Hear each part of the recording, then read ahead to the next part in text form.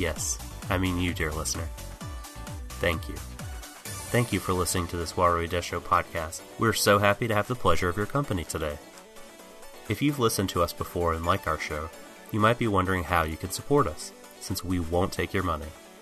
This podcast will continue to be free, but if you'd like to show your appreciation, please consider leaving us a rating and review on iTunes, as those help our discoverability. If you don't use iTunes, that's fine too. You can follow us and like and share our content on SoundCloud, YouTube, and Twitter. Additionally, we love getting your feedback, positive or negative. Tweet us at Warui Desho or email us at waruidesho@gmail.com. Whether or not it gets read on the show, I can assure you, we all read every tweet and email you send us. And once again, dear listener, we thank you so much. Now please, enjoy the show.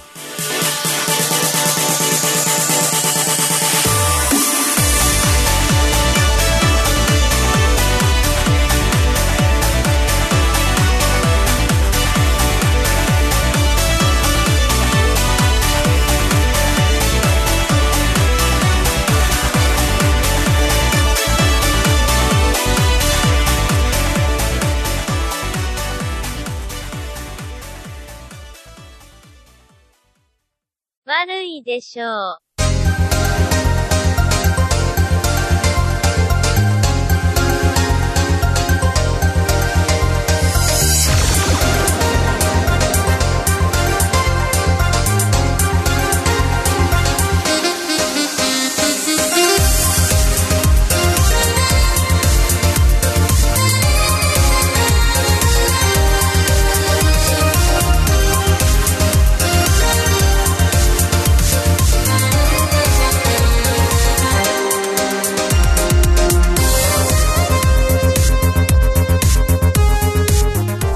Good evening, ladies, gentlemen, and envies. Welcome to... Fuck. I have a 4-pack of indies here, which are pale ales from Scotland. They will be gone very quickly as we discuss both episode 23 and 24 of Banana Fish. It's over. I'm Shaden. I thought, it'd be funny to come into this stream wearing a silly Christmas hat. This may potentially have been a bad idea. No, it's not a bad idea. And on the other side of the pond, not wearing a Christmas hat, but still infinitely cooler than I am, the Subtle Doxer. Hello. Hi, I can't really think of a witty greeting right now. My brain is... How can you? Like... How? The episode... dropped not even an hour ago, and so we watched it right away. Mm-hmm. Boy, I thought 22 was brutal, right? I was. Mm-hmm.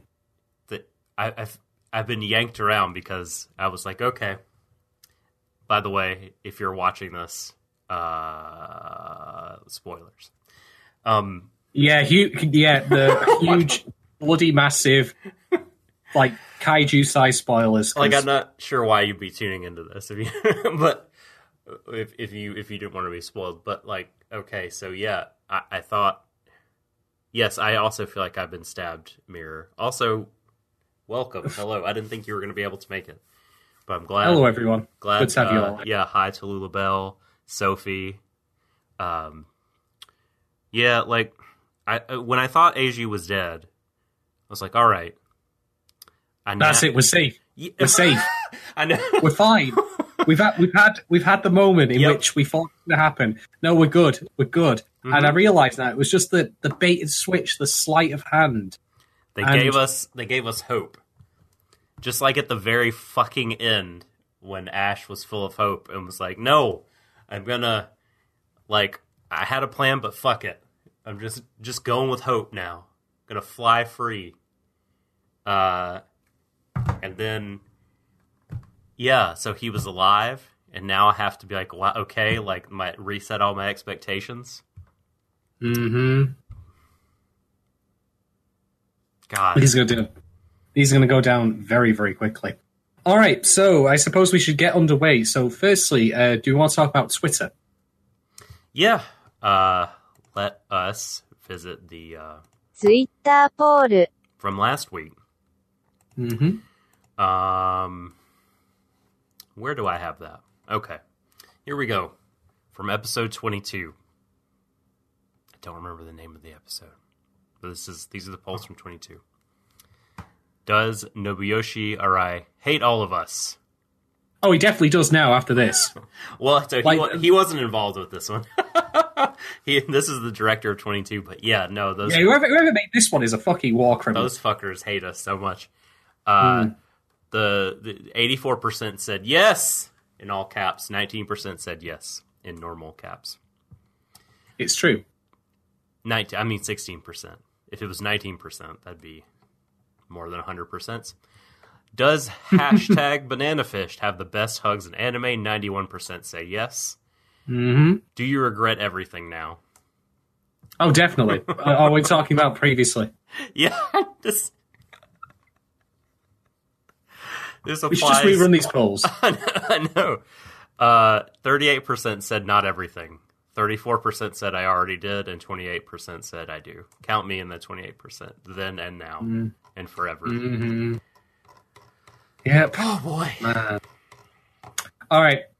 So, creatives, who is responsible? Who do we need to be appalled at for this? Apart from the original creator of the manga. Yeah.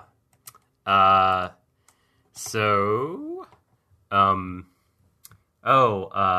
Liamaru. Yeah, you've made it in time for a live stream for the sad one, which I thought we already did the sad one, but turns out, oh boy, nope, incorrect. All right, so both For Whom the Bell Tolls 23. For whom the bell? No, yeah, which is that's not. Is that Hemingway who wrote that? I feel like it is. And The Catcher in the Rye, episode 24, will be the J.D. Salinger novel. Wasn't there a J.D. Salinger reference in Darling in the fucking Franxx? Wasn't there a big reference? I can't remember. I feel like there definitely was, but I'd have to think about that show much longer than I wanted to, so not going to do that. And let's not. No, please, let's not. Let's not do that. So the script for this one, for both of these, Hiroshi Seko, according to Wikipedia, has been the writer for every episode, and that remains true. But the directors, episode director of 23, Yui Umemoto.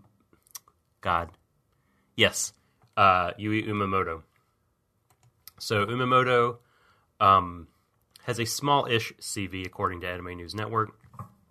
They've been the episode director for things here and there, done storyboarding for Kids on the Slope, directed an episode of that as well. That's fantastic anime, Kids on the Slope. Natsume's Book of Friends, the second season, done an episode of that. Princess Jellyfish. MMO Junkie was the unit director for episode 4 of that. It all ties together. It all links. I know. We have the Worry Desho like through line, like we do in everything. Yes. Our red string bulletin board map. But the thing that they've done the most work on they've done storyboard and episode direction for Durarara, the first season of that, which was excellent. And then Bushiroad card battle anime, Card Fight Vanguard TV. We've got 8 episodes worth of storyboard and 10 episodes and an OP's worth of direction for the first season of Card Fight Vanguard. And they went on to fully direct subsequent seasons, Card Fight Vanguard G, Gers, and G Stride Gate Hen. So Umemoto, sort of marinating in card battle anime, took the time to come and, direct an episode of Banana Fish and did an excellent Well, he deployed job. the trap card in this one, didn't he? They did. Baiting us into 100%. thinking that we were in the clear, like, oh, that's it, off into the sunset. Fucking great. Yeah. We got Blue Eyes White Dragons, something fierce. That's the wrong card battle. This ain't staying on, so I'm going to put it off now. But oof, fuck. Fuck. So thank you, Mirror. It is Hemingway. I thought so, but I haven't read it, so it didn't stick in my memory. And for the final episode, we've got a pair of episode directors, and I think you can really tell because the production quality for this one is way up from previous ones. First, we have Hiroko Utsumi, and they are paired with Daisuke Tokudo.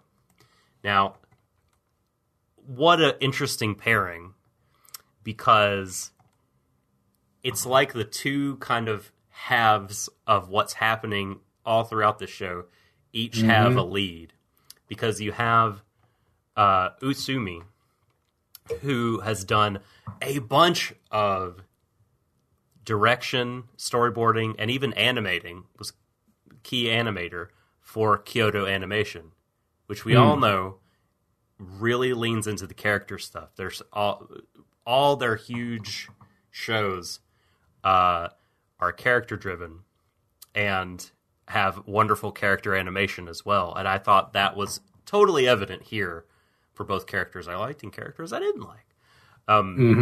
So we've got Utsumi, directed a couple seasons of Free, did key animation for a bunch of episodes of Clannad, K-On!, and K-On! Season 2, did some storyboarding for Season 2 and episode direction. Is it called K-Off? On, off? No, too easy. K-On! 2, Honor. Honor than before. Kanon, Love, Chunibyo, and Other Delusions. Melancholy. Here I am doing the thing. Melancholy of Haruhi Suzumiya. This Nichijou. Storyboarding, key animation, episode direction for, Tamako Love Story, the movie. They were on the production committee for that. We have a person in Utsumi who, again, is all about the character, animation, and direction. And that really, really showed well here. Sometimes people will turn their head, and it's like, wow, many frames of animation. Many frames for the head turns. Or like the way that the light was depicted, even on fucking Dino's face. I'm like, Dino, I hate you, but you're well drawn right now. You are well drawn right now, sir. And then you got Daisuke Tokudo, who is an action director. Well, no surprises what he was probably doing in this particular episode. We got Gurren Lagann. We got Blood Plus. This person, he special effects on Blood Plush. Blood Plush, yes. Don't worry about Suibel. Blood Plush, yes. Don't worry about Suibel. We'll be around on the VOD, of course. So do feel free to check it out when it's up. But thank you very much for joining us throughout. And before you go, a very Merry Christmas to you as well. Yep. Enjoy your holiday. And be safe, be well, take care. And like he said, we'll be there for you anytime on YouTube, SoundCloud, iTunes. And then come January the 11th, we'll be around again. Oh, yeah. Yeah, we'll talk about that later. We're making a promise about a Neverland as it happens. Well, now we don't need to talk about it later. Too easy. The Totaro's out of the bag. And so, yeah, we're going to be doing the Promised Neverland for Stream of Thought next season, which I'm very excited about. I've already broken into the manga, and it's very difficult to stop reading. Like, I want to talk about Banana Fish a lot, but I feel like there's an almost equal part of me that wants to just go and read more of The Promised Neverland. 2019, my friend. All right, so let's get back to Daisuke Tokudo. got some Tokyo Magnitude 8 storyboarding, episode direction for episodes 2 and 5. Attack on Titan, one of the premier and most well-known action anime. It's good at that, at least. I can be nice towards it about that, I suppose. Key animator for the Heartcatch Precure movie, which fucking ruled and had some fantastic action. I don't know about... Precure is great. One day you'll be forced by me to watch Heartcatch, because it is the best Precure, and it's amazing. It's so fucking good. But the only director credit, like full director credit that I'm seeing, I talked to, so episode direction here and there. Oh, Sengoku Basara too. That, again, amazing piece of action entertainment. I love Sengoku Basara.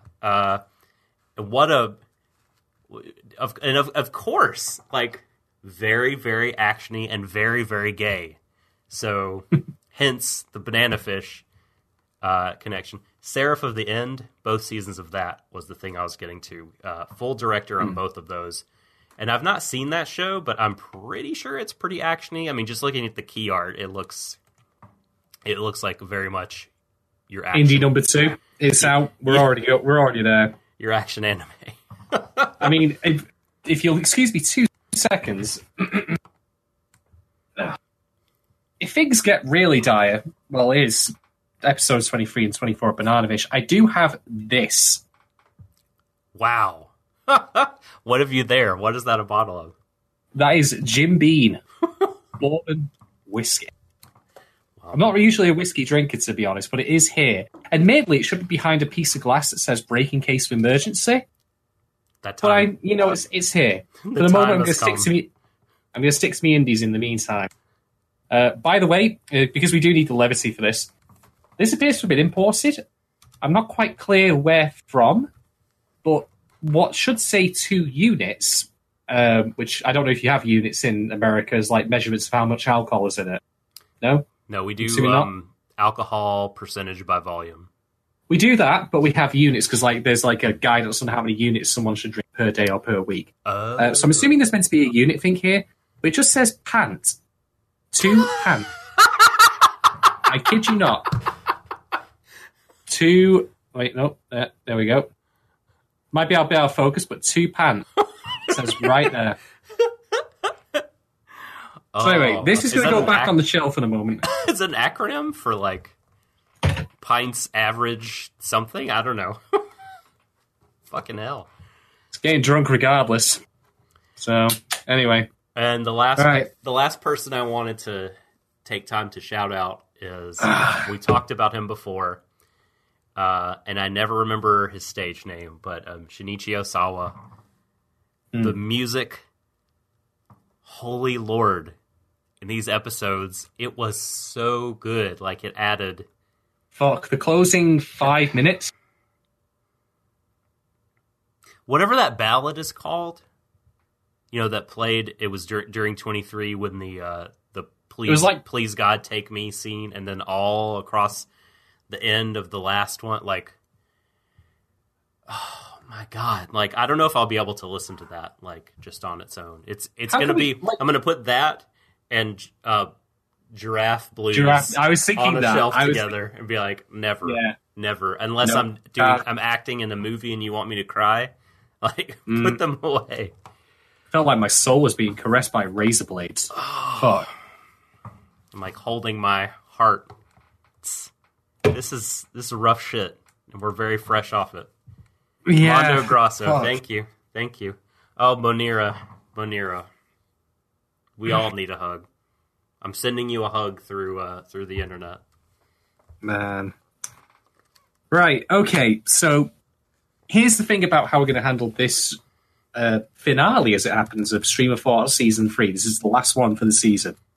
We are indeed going to be back, of course, in the new year with The Promised Neverland, but we have to do this a little different. We're not going to go through extensive, exhaustive discussions of details, bit by bit, of what happens in each episode. We're going to talk about like what we, the talking points that we had, and then the show overall, pretty much. So we're going to firstly assume that you have seen episode 23, and of course 24. But this is your final warning, because we haven't yet really discussed without being circumspect about it, what happened in episode 24. Absolute final warning, if you do not want to be spoiled on it, given this is literally released just an hour ago, then abandon ship now. I won't hate you for it.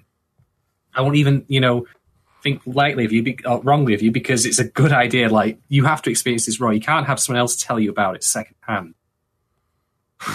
So, and on that note, may I just say, thank you everyone in chat for being so good about not spoiling stuff.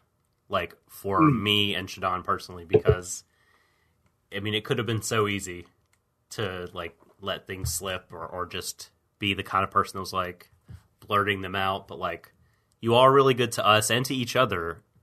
Indeed. So thank you for doing that. Yeah, absolutely.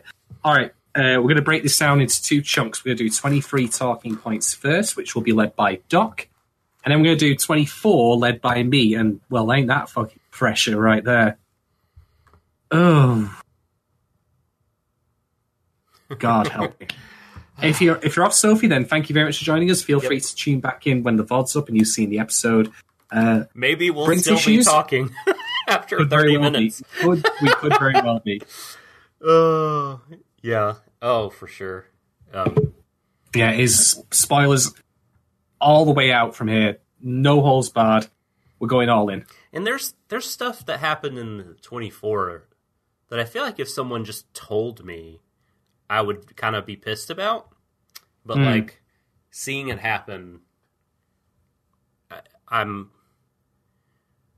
say, like, 95% of me, like, is kind of at peace with what happened.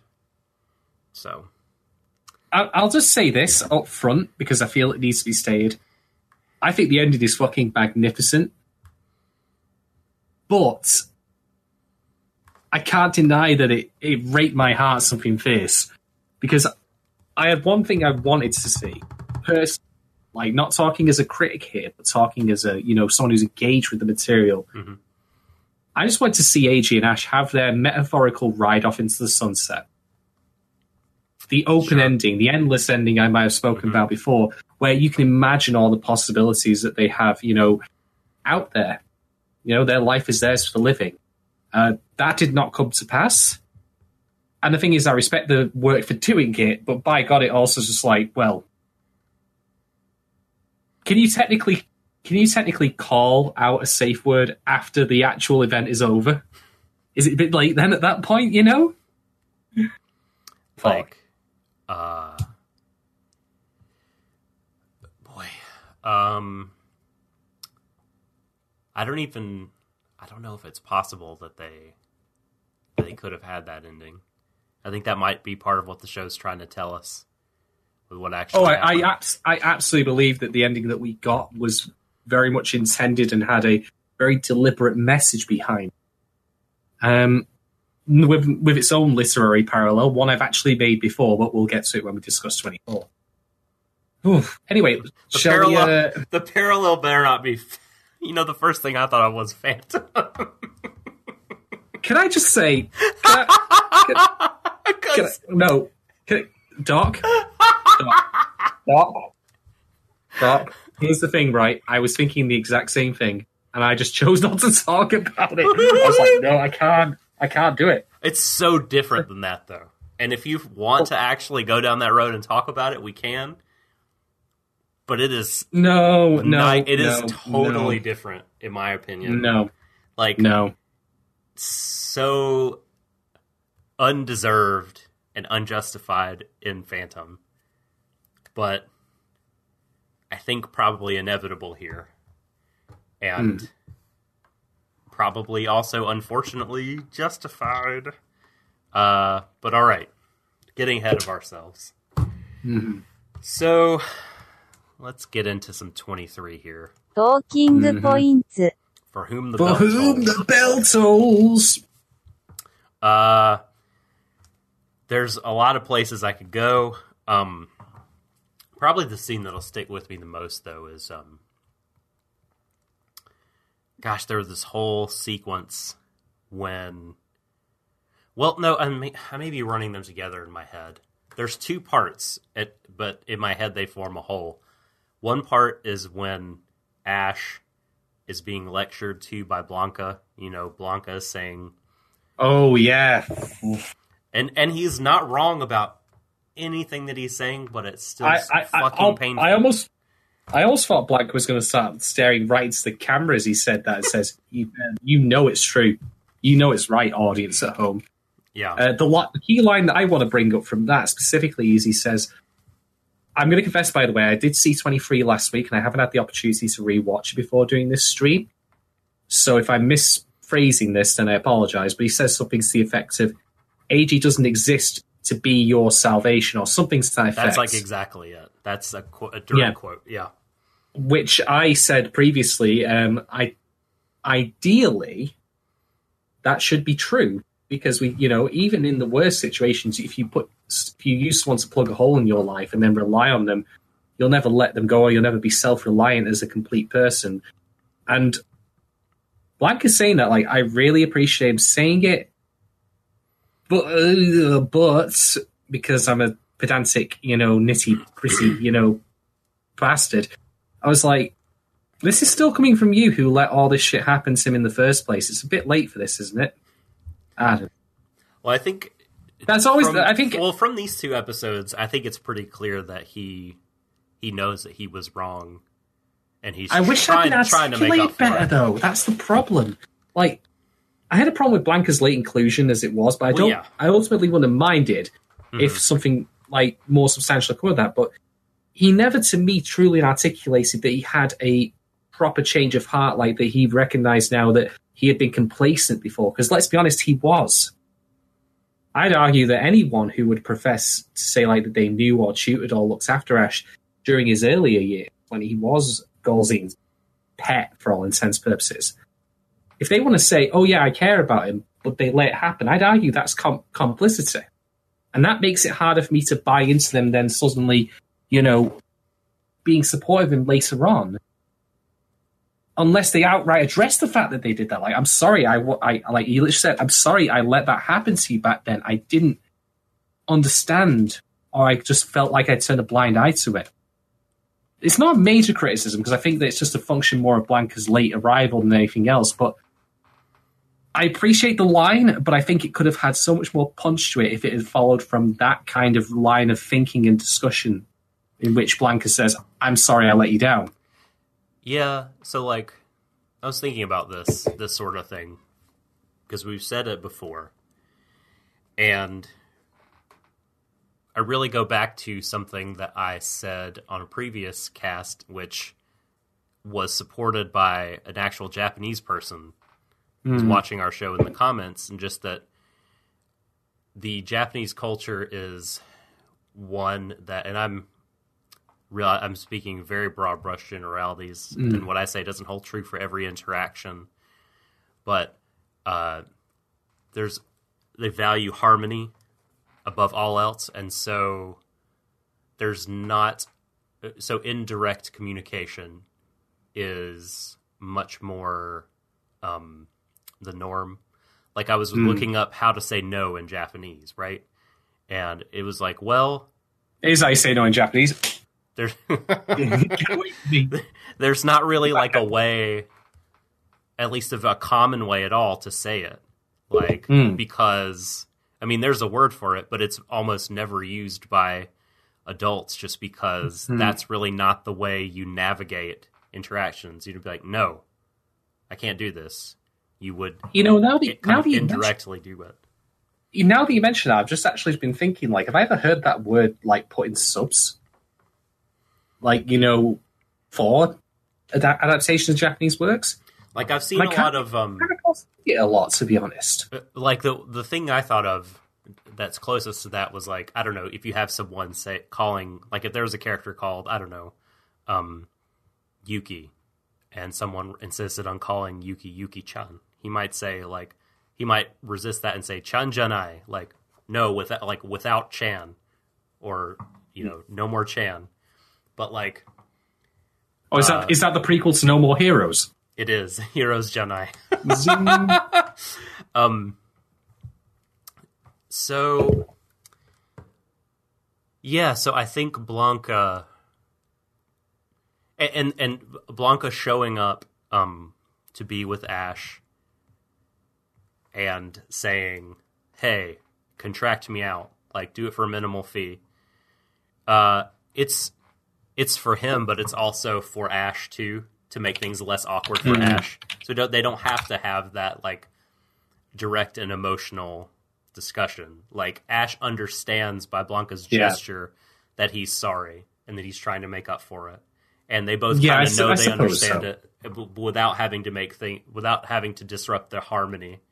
So this is what I would like fall back on, and like, I'm totally uneducated and not an expert about this stuff. So like, I'm sure in 2 years we're going to get like a comment like, "I'm sorry I'm coming to this late. I have a PhD in Japanese studies," or "I am a Japanese person. Here's why you're am from wrong." I am from the Tonikava Prefecture. You know, I was totally born and raised in Japan. You know, I am the master of the Kenai. Well, you know, that's shite again. Like, fucking people pretending they knew how to properly translate. Oh my gosh. That's right. The Zombie Land. Oh boy. Yeah. Eat shit. Anyway, no, the thing is, right, I get where you're coming from. It is a cultural thing. And I think that when I criticize it in that way, I'm going to have to accept it as that kind of thing, where I can only speak for myself on this and what I would have liked to have seen. But nice. I do think we can agree, though, that cultural or no, Blanca, at least in the anime, as opposed to the actual material, because there's a lot of the mention of like side stories, he was a late character, he was a late arrival. That in of itself, like, being late into a show is not necessarily a bad thing just because it happens. It's a question of how you execute on it. And so I argue your mileage may vary. I mean, in the end, like, now that we have concluded the series, I can say that I actually enjoyed Blanca's presence. We even got some nice bit of comedy in 24 with him, you know, being too fat to get through the fucking air vent, because he's like, you know, 6 foot.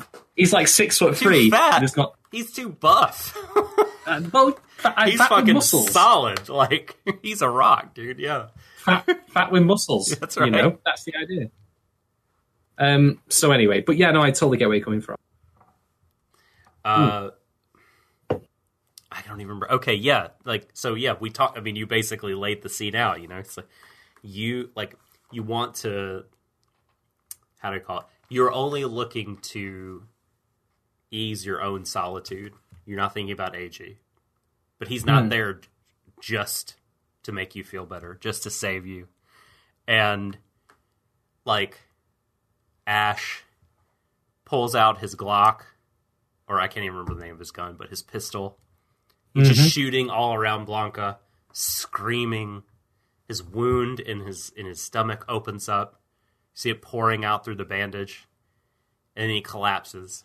And it's just like, man, like, that depiction of this desperate person who just can't do anything to help the person he loves. Like, it was so raw and powerful. And Blanca, like, dropping truth bombs, and you just can't say anything. You can't fight it with reason because you know he's right, so you just lash out. And he's absolutely right. Oh, it was such a powerful scene. And then I think after he wakes up, I think it's Sing who he's talking to. I can't remember if Blanca is there, but when everyone leaves the room and Ash is praying, basically saying like, God, like, please take me instead. Don't hurt AG. And where I guess he's in his mind planning like, oh man, why him saying that particular line, that came back to bite him aggressively. Yeah, Sing and Blanca were definitely like, they were there to make you smile in 24. And how about all right, how about Lau? And he had a lot of stuff to do in these 2 episodes. He couldn't fucking bring himself to and how about Sing opening up to his Aniki, you know, saying, I wish I'd never become a boss. And I have to do it. I have to like do this really hard shit to make everyone satisfied and give everyone their pound of flesh. None of it's what I want to do. I fucking hate it. But this is where life has pinned me in. Lau, well, this is the thing. Don't you go against me again. Follow me, whatever I say. And then he fucking didn't. He couldn't do it. What a selfish bastard. God, support your boy. Support your boy. This actually ties into the overall ending and message of the show. So put a pin in it for later, because it will be important when we get to discuss the moment in which Lau follows through on his fucking, threats previously. But yeah, can I just say, by the way, that Singh in these 2 episodes, like, he fucking skyrocketed in terms of his character growth, and I was so pleased to see that. Mm-hmm. He got such a satisfying payoff. I agree. All the stuff he's been through. I was really, really happy with that. I mean, I'll save that for 24, but you can see in 23 that the cogs are turning in his head. He's like, okay, I've got people expecting of me to go and wreak bloody vengeance on Ash and other people for what's happened. Even my own friends and followers who are so, close to me in this group, they demand it. Honor, even, I would argue, demands it. Yeah. But Singh learns the lesson that Lau doesn't, because Lau's a fucking brain-dead waste of oxygen. But anyway, Singh learns the lesson. He's so proud. Like, his pride is totally his downfall. He just couldn't fucking swallow what Ash was about, and I don't know, just his presence. And I guess, like, ultimately couldn't deal with Shorter's death. I mean, maybe that's when he really kind of, maybe he's just waiting around to die after that. I don't know. Who can say? Fuck. Well, do you have anything else to add about 23? Yeah. Oh, yeah. We get to see again Yut Lung talk about his past to Blanca. Drunk, by the way. And the one time this show made me laugh, like, was when Blanca. It surely made you laugh before the cop block scene. Oh yeah, no, I'm sorry. What I mean is these episodes. One of 2 times they made me laugh. Man, just quick shout out to Banana Fish's comedy, by the way. Like, throughout pretty much of the show, the comedy has been really, really good. Like, comedy is always a hard thing to, rate and critique, because at the end of the day, you basically have to boil down to, did I laugh or did I not? Very simple. And it's hard to say. Like, you can certainly speak to structure and editing with it, and all that, but,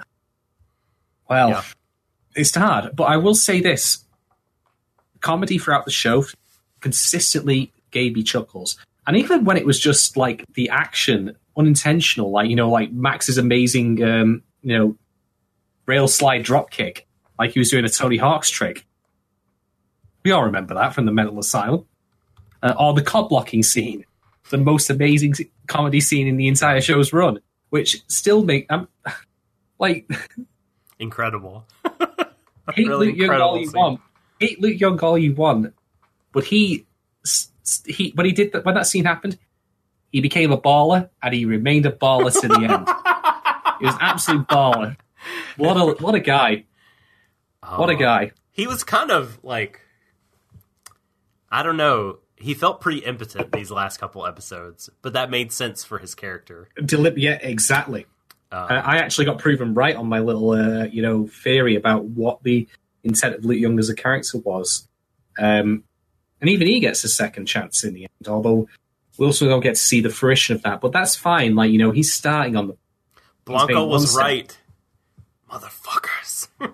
Blanca's always right. He just traveling hitman full of sage wisdom. What a character. Mm. Like you were saying, Ronin, I would say. Like, I was very unsure in the beginning, but by the end, I really came to like his presence. I'm like, there's part of me that really wishes he was tied in better earlier on, but separating that part there's this part of me that just finds him intensely likable, and I'm so glad he's a good guy now. He's siding with the blonde pretty killer instead of the bald killer. I really appreciated, by the way, how good Blanca turned out to be at Silent Scope. He was so good at that game. He was able to snipe a fucking helicopter. Dude, I was like pumping my fist, like, yeah, baby, unseen sniper. I mean, I'm getting ahead of myself on this way forward, but when that fucking chop with the minigun turned up, I just thought, this is a Time Crisis level. I was wondering, I was like, what is Moonwalker? Oh, that's Moonwalker. Just the giant gun. Yeah. I was expecting more Michael Jackson references, right? Okay, Moonwalker's down, we're going to send in Smooth Criminal. Yep. And then we got Billie Jean on the way. Yes.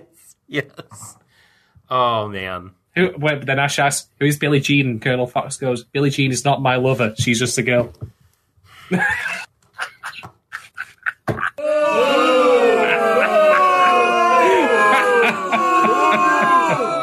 Oh.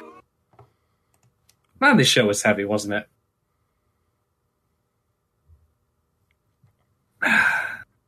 I think DuckShock circuited, like, if you've ever had to restart your PC and it goes into safe mode and you have to pick the options, that's what's happening in his brain right now. My BIOS doesn't know what to do. Would you like to run scandis.exe? Yeah. Check for errors. Exactly. Reinstall Windows. There's a corrupt file. All right. Yeah. What the fuck were we even talking? Oh, yeah. When Blanca says, are you drunk, sir? Oh, yeah. So much. No, you're sober. Exactly. I swear to drunk, I'm not God, Blanca. So Blanca, who pissed in my pants? I'm pressing Y over and over, but you're not electrocuting anyone. Come on, Blanca. So, like I said, Yulung tells us about his past again. Tells Blanca. And, like, I think we get to... We saw maybe still shots before. I think maybe the camera panned around still frames or postcard shots that were more detailed, but seeing it animated, I mean, that fucking sucked. That was really hard. Mm-hmm.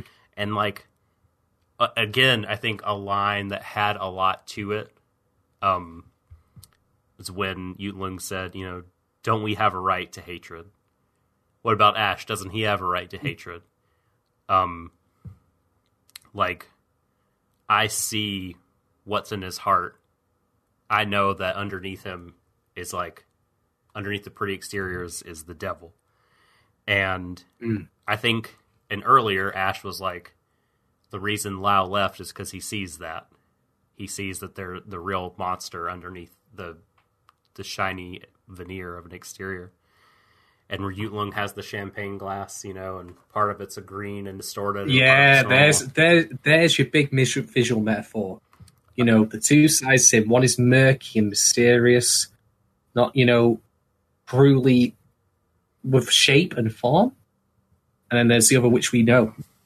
I mean, moon, dark side, light side of the moon. I've said this 1,000 times before, and I'll get it in one last time before we fucking move on to the next show. I'm fond of that metaphor, and I'm going to use it. It's a good one. And at the end of his monologue, he says, Ash should have known that he couldn't save himself with something so frail. And that fucking stung because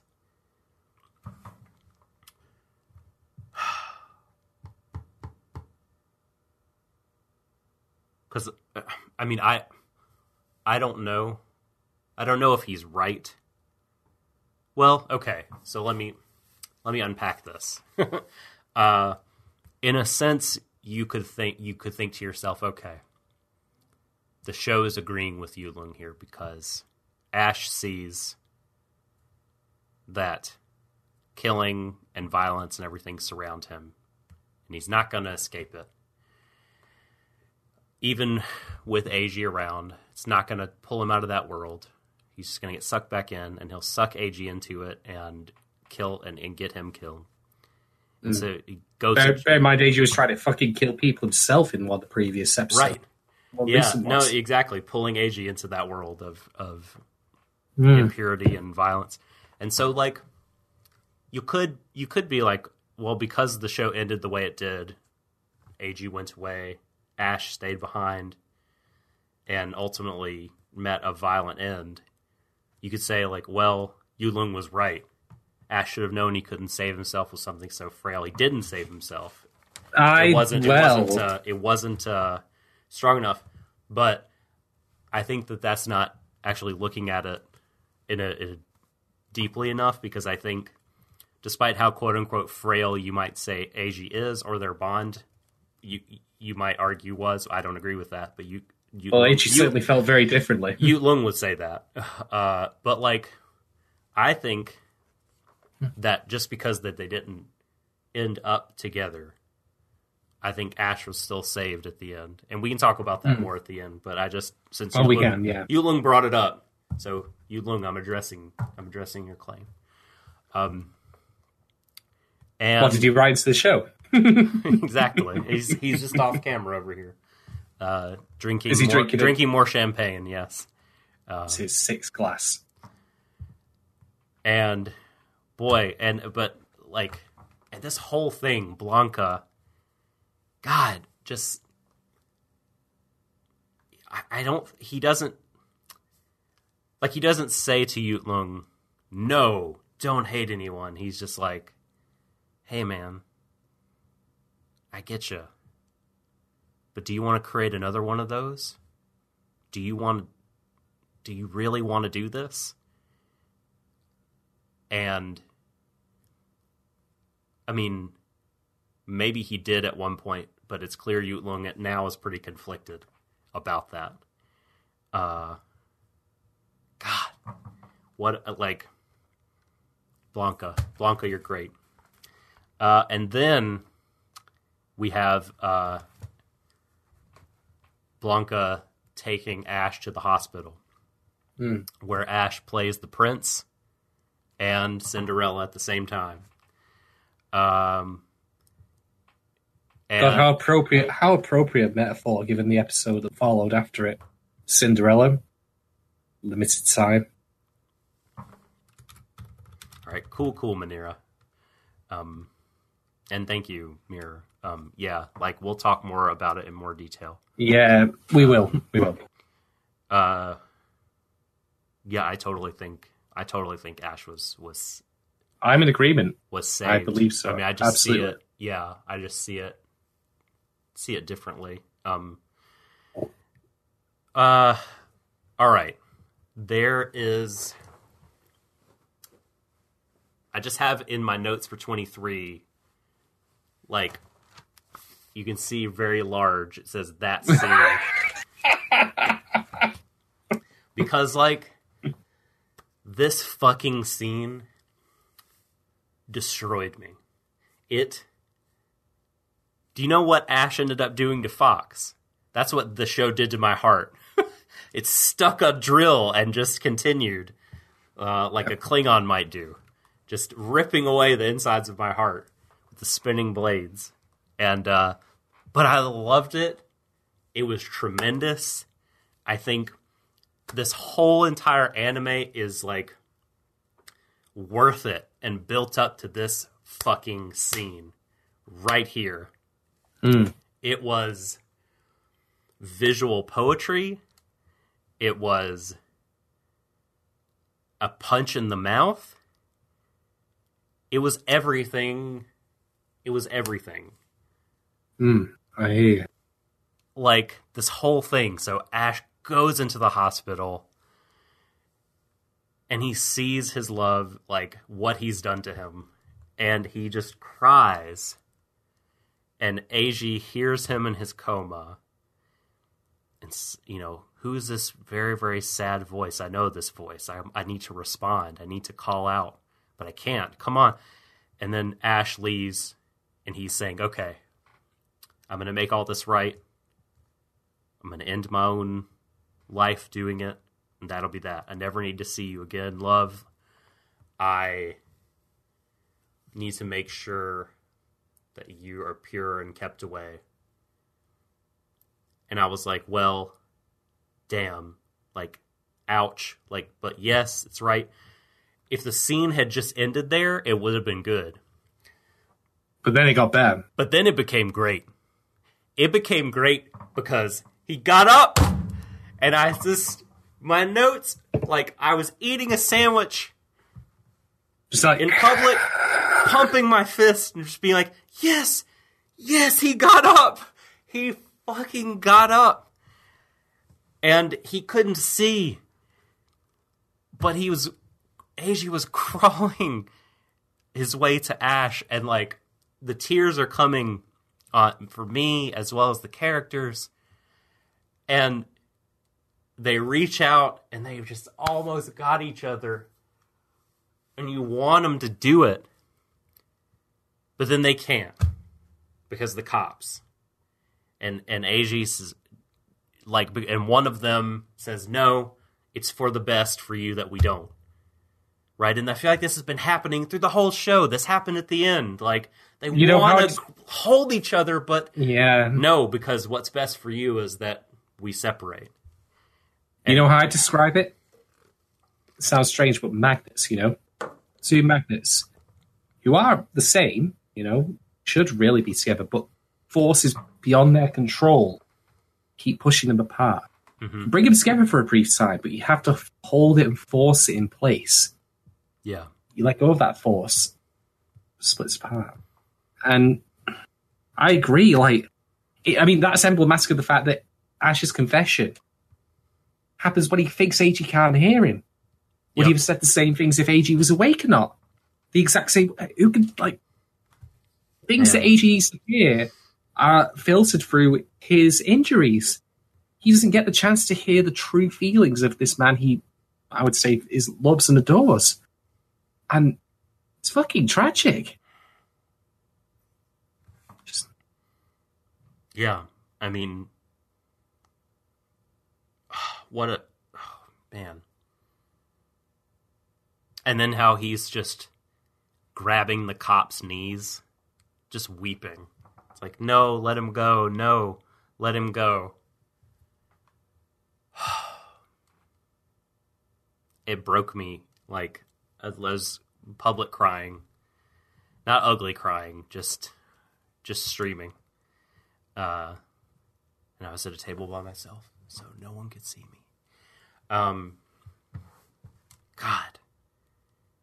And then the only other things I have in my notes are that the avocado scarf is back. Just full on, like, dipped in guacamole and flung on his neck. Dino, Fox is back, unfortunately. This is the only bad part of these episodes.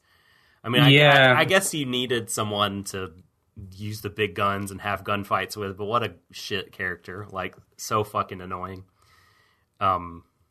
He took, in my opinion, at first, I would, spoilers, Fox fucking shoots Golzine twice at the end of the episode, and my immediate reaction was, yes!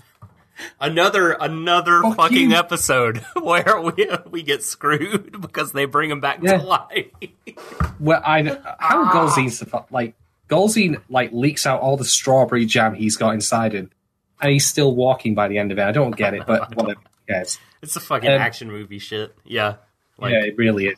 But here's the thing, right? My initial reaction to that was, yes, thank God.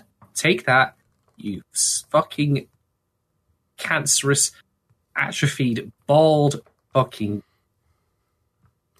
And there aren't enough words. There aren't words strong enough to me to properly, put out there how I feel about Golzine. Yeah. But then I had a secondary reaction, which was, wait, are you telling me that Ash's chance to truly deal in his own way with Golzine is gone?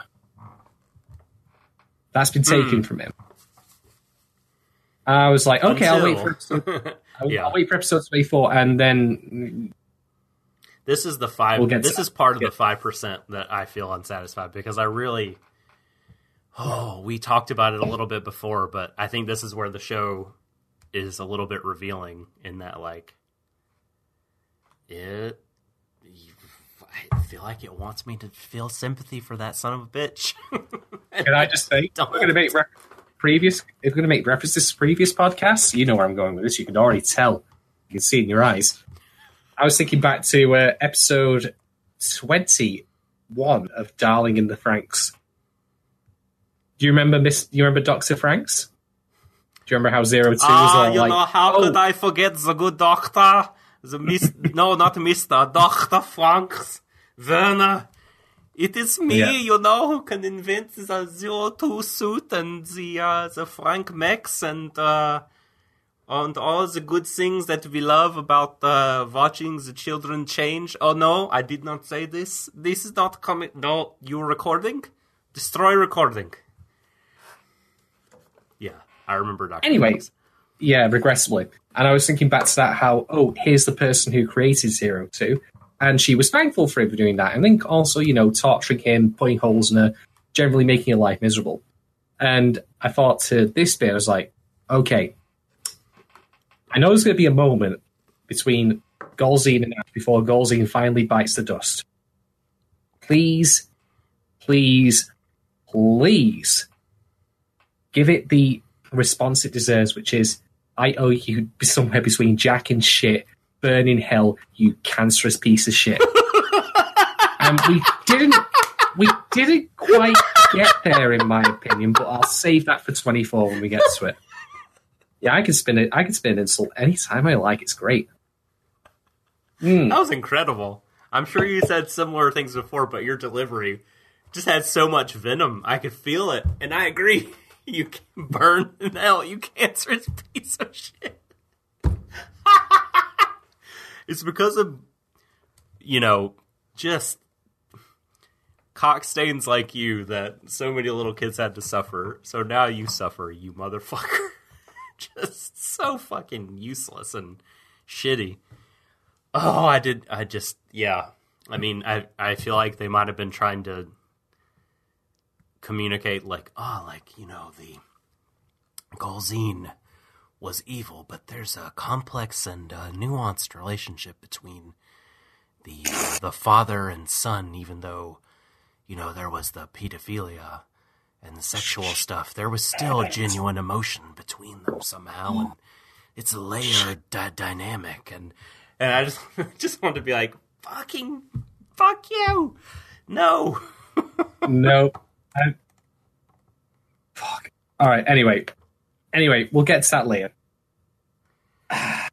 Okay, so yeah, in that scene, and then he gets killed, and yeah, that's 23. So, for whom the bell tolls. Except it's also in the next episode when he finally does die. As a reference to Golzine. As Coolio might have said, we've seen 23 now, but will we live through 24? The way things are going, I don't know. That's a valid point. Tell me why. Do you know the song I'm referencing, right? I only remember Gangsta's Paradise. That's the song. You know, and he says, I'm 23 now, but will I live to see 24? The way things are going, I don't know. Oh, come on. I'm sad that you don't. Let's just go. Just go. Yeah. All right, so episode 24, The Catcher in the Rye. Book I still haven't read myself, but I'm familiar with it through a variety of references. This episode is an episode of two halves. One of it is action. Like, guns are shooting everyone's skin. Like, and the second half is the after. Snipers and Gatling guns and bombs. Time Crisis levels. Yes. SWAT 4, all the video game references. Okay, so let's talk about specific moments. I'm going to start by saying this, right? In the overall context of the show, part of me felt initially a little disappointed that more use wasn't made of Banana Fish, the drug, as a narrative device. That's totally fair. However, I had a U-turn on this with something that happened in episode 24. So here's the thing, right? First off, I reckon you could probably replace Banana Fish, the drug, with anything. It could be a nuclear football attached to someone's wrists. and only that person can activate it through the thumb, like the fingerprint scanner or whatever. You name it, it doesn't matter. There's a scene in which Singh grabs the briefcase full of the banana fish data and is caught by Ash. Ash, by the way, at this point is injured, having believed he'd killed Colonel Fox, but hadn't. I did find it funny, by the way, that later he says to Blanca, "Oh yeah, you're the one who taught me to make sure they're dead." And I'm like, did he really? You seem to forget that. That's minor. Who cares? So anyway, Ash has Singh's hand. And Singh, of course, has the briefcase in the other, and he says, "Look, just drop it." And Singh says, "Isn't this, like, important or something?" He's like, "No, just fucking drop it." And so Singh does, and there goes the evidence. This, by the way, does not stop the government people from getting convicted in the end, which I felt like might have helped a little bit if that hadn't happened, but who cares? It doesn't matter. But then Fox, having, had a Black & Decker to his abdomen, decides, "No, I'm going to get up and be a prick again." Did you did you think about do you remember when Ash has been stabbed in the shoulder and he's being forced down, and when, I know you love this movie, so I'm sure you thought when Ash, it shows his hand reaching for the tool, did you think of the Mask of the Phantasm part where Joker grabbed the sausage where he's reaching for and a sword is there and a chainsaw and a hammer, and he's reaching around and it cuts back and he hits him with the sausage. Yeah. It was framed exactly like that. Or the scene from H-Bomber Guy's sci-fi video where he's reaching for tools and he pulls out the scripts instead. I'm going to beat you, Steph, with these statistics. Such an homage to that Mask of the Phantasm scene. But anyway, Fox ends up getting behind Ash and puts the gun to his head. I don't know why he doesn't just kill him there and then, but Fox has never struck me as particularly, with it. I mean, let's see. How many brain cells does Fox have? Let's have a guess. 1... 2. 2. There we go. 2. Done. Anyway, he says, "Let the boy go," and Ash refuses. So here's the thing, right? We have these two moments pretty much back to back. Let the briefcase go. Let Singh go. The obvious Ash says, "Let the briefcase go," but he refuses in terms like Singh go to save his own life. Now, okay, you can make plenty of arguments here, like, "Oh, Fox would have killed him anyway." If you let him go, he'd just blown his brains out there and then. Fair enough. But here's what it ties into my point about banana fish's relevance, the drug that is, in the wider show. It's not relevant. It is the MacGuffin in which people fight over, the means of which one can control another. It is something you could replace, as I say, with anything. A nuclear football, priceless ruby, you fucking name it. Doesn't matter. But through this action, Ash asserts that the life of others is more valuable than his own. It's more valuable than the redemption that he would gain and the vindication he would gain through exposing Banana Fish through that briefcase. That doesn't matter. I've said before numerous times about the idea of Ash as two people, the monster, the murderer, etc., the man who kills everyone, something that he self-describes even at the end of the episode. And the man we want him to be, the idealized Ash, the one who cares about people, who will look out for them. And this is the most concrete step in the episode, or one of the most concrete steps, Tim confirming that he is the latter rather than the former. I don't care if I die. It might give Singh a chance to survive. It might give him a chance to live.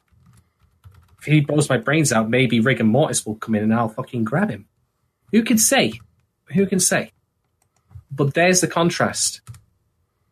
Different, the difference is the data is irrelevant. Immaterial things don't matter. Vindication and redemption necessarily don't matter. But human life, the life of people I care about, is important, even at the expense of my own. I thought that was really fucking powerful. I mean, Singh, after all, he was going to kill him later. And then Ash even says after the fact, "Why am I saving you now to kill you later? Don't make fucking sense. Wake up, dipshit." Direct quote, by the way. But yeah, man. Whew. What a fucking scene. And a great climax as well. Blanca, of course, by the way, blows a fucking clean hole in Fox's head, which is great. Yeah, what a shot. King. Yeah. He lives up to oh my god, why can I not think of his name now? Fuck me. I love The Wire. Why can't I think of the guy's name? I'm gonna look at I've never seen it. Alright, I'm looking up The Wire characters. What's his name? He's the best character. Omar Cumming. Omar Little. He his motto, or one of the famous lines from that show from him is, when you come at the king, you best not miss. And Blanca is the epitome of that. He never misses. Never.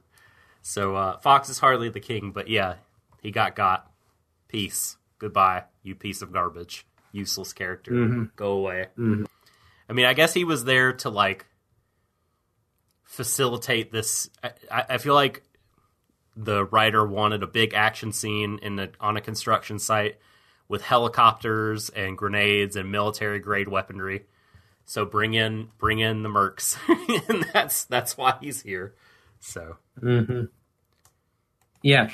Do you have any thoughts on what I said about the meaning behind that? Or? Oh shoot. I think I might have been reading chat. Can you repeat what you said? Okay. So basically, to boil it down, Singh lets go with the briefcase when instructed.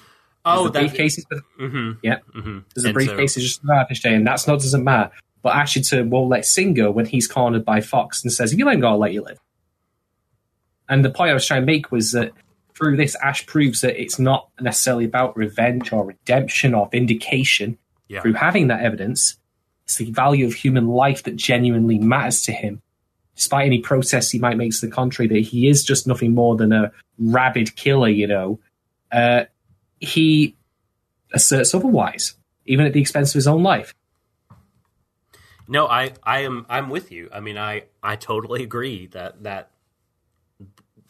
the scene is saying that stuff, that it is the sort of almost a final test in a way for Ash and what he has learned and what he's come to since meeting Eiji, that, and he's had a chance to see a sort of mirror-ish reflection of himself, like a foil in Yut Lung, someone who was going all out for revenge at all costs, and that was the meaning of his life. And Ash has discovered meaning beyond that. Like Blanca said, he's learned to love. And so, absolutely. I mean, I think, yeah, this shows that Ash values life, friendship, companions, and sees that is what colors your life and gives it meaning and purpose much more so than, like, settling a score would do. Yeah, bear that in mind for later. Because that's kind of the binding thread for the last couple of episodes. Do we sell scores or do we not? Yeah. Why? Can you ever truly escape cycles of violence and hatred and retribution as you see it? Well, okay. So other scenes that need to be talked about in 24. Let's talk about Luke Young and Singh. This is Luke Young's final destruction, but also his rebirth. And it's really telling to me that I mentioned before that Luke Young kept Singh around as kind of his own little parallel to what he thought Ash was doing with Eiji, keeping pet, keeping someone he can control and manipulate, play the puppet master. But, well, the puppet's now broken its strings and is telling the master the real truth of the matter. And I found this really interesting that Luke Young was, in a way that wasn't the case of Ash, but like Singh says, you have the Lee blood in you, but that doesn't mean you're defined by it. Doesn't mean, you have to be the same way. In a kind of really fascinating way, Luke Young was seeking vengeance on his brothers for what they did, but at the same time was engaging in the very kind of activity they were doing. Yeah. He hated what they did, but he was doing the very same thing. And he knew it. I mean, I think that didn't escape him, and so there was so much self-loathing there. All throughout. And, I mean, at the end, he's just wallowing in it. I mean, he's a fucking sloppy drunk, doing shit, nothing. Like, just baking in his own self-hatred. Like, it's so sad, like, what he's come to. He's very pitiful. Yeah, exactly.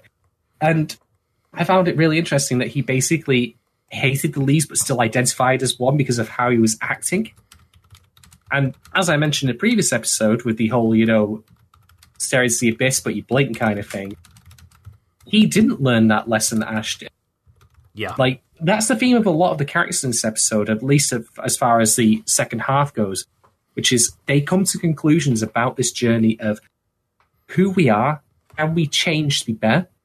Can we, escape the violence that's defined our lives? This whole thing that's gone out of control since Ash found that one guy in the back alley all those many episodes ago. Can we get out of that? And a lot of the characters come to the conclusion that they can, just in their own way, and it's not immediate for some of them. I mean, Luke Young certainly is not a reformed, happy, smiley guy by the end of this, but we can see the start of his journey.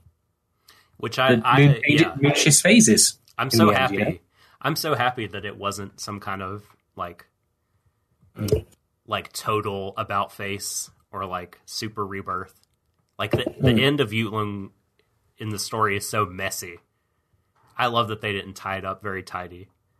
I'm glad for that too. Singh came in and was like, you're still a piece of shit. I don't hate you. I can't bring myself to hate you because I'm a different person than you. Yeah. That doesn't mean I can't forgive you for some shit that you did. But guess what? It's your job to try to fix it. And you got to get your shit together. And you got to do it. I'm going to help you do it.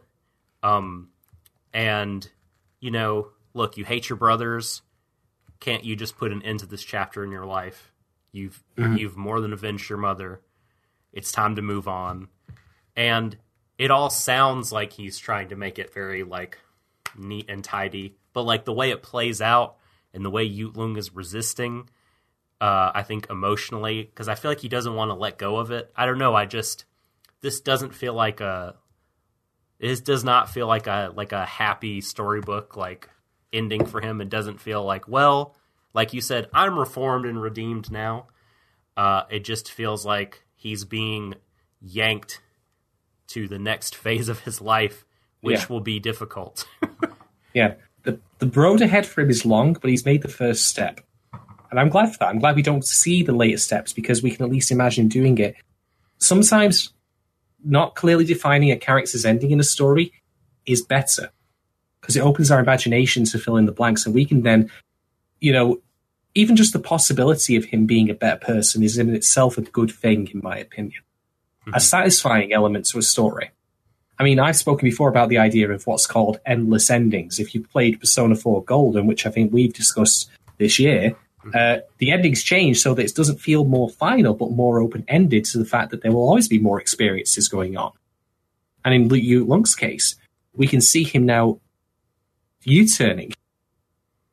He's going back on himself, and he's going back towards the point where he can be a regular happy person again, who actually can interact with life. I mean, Singh tasks him with actually binding Chinatown together rather than having to. It's not just about him as well.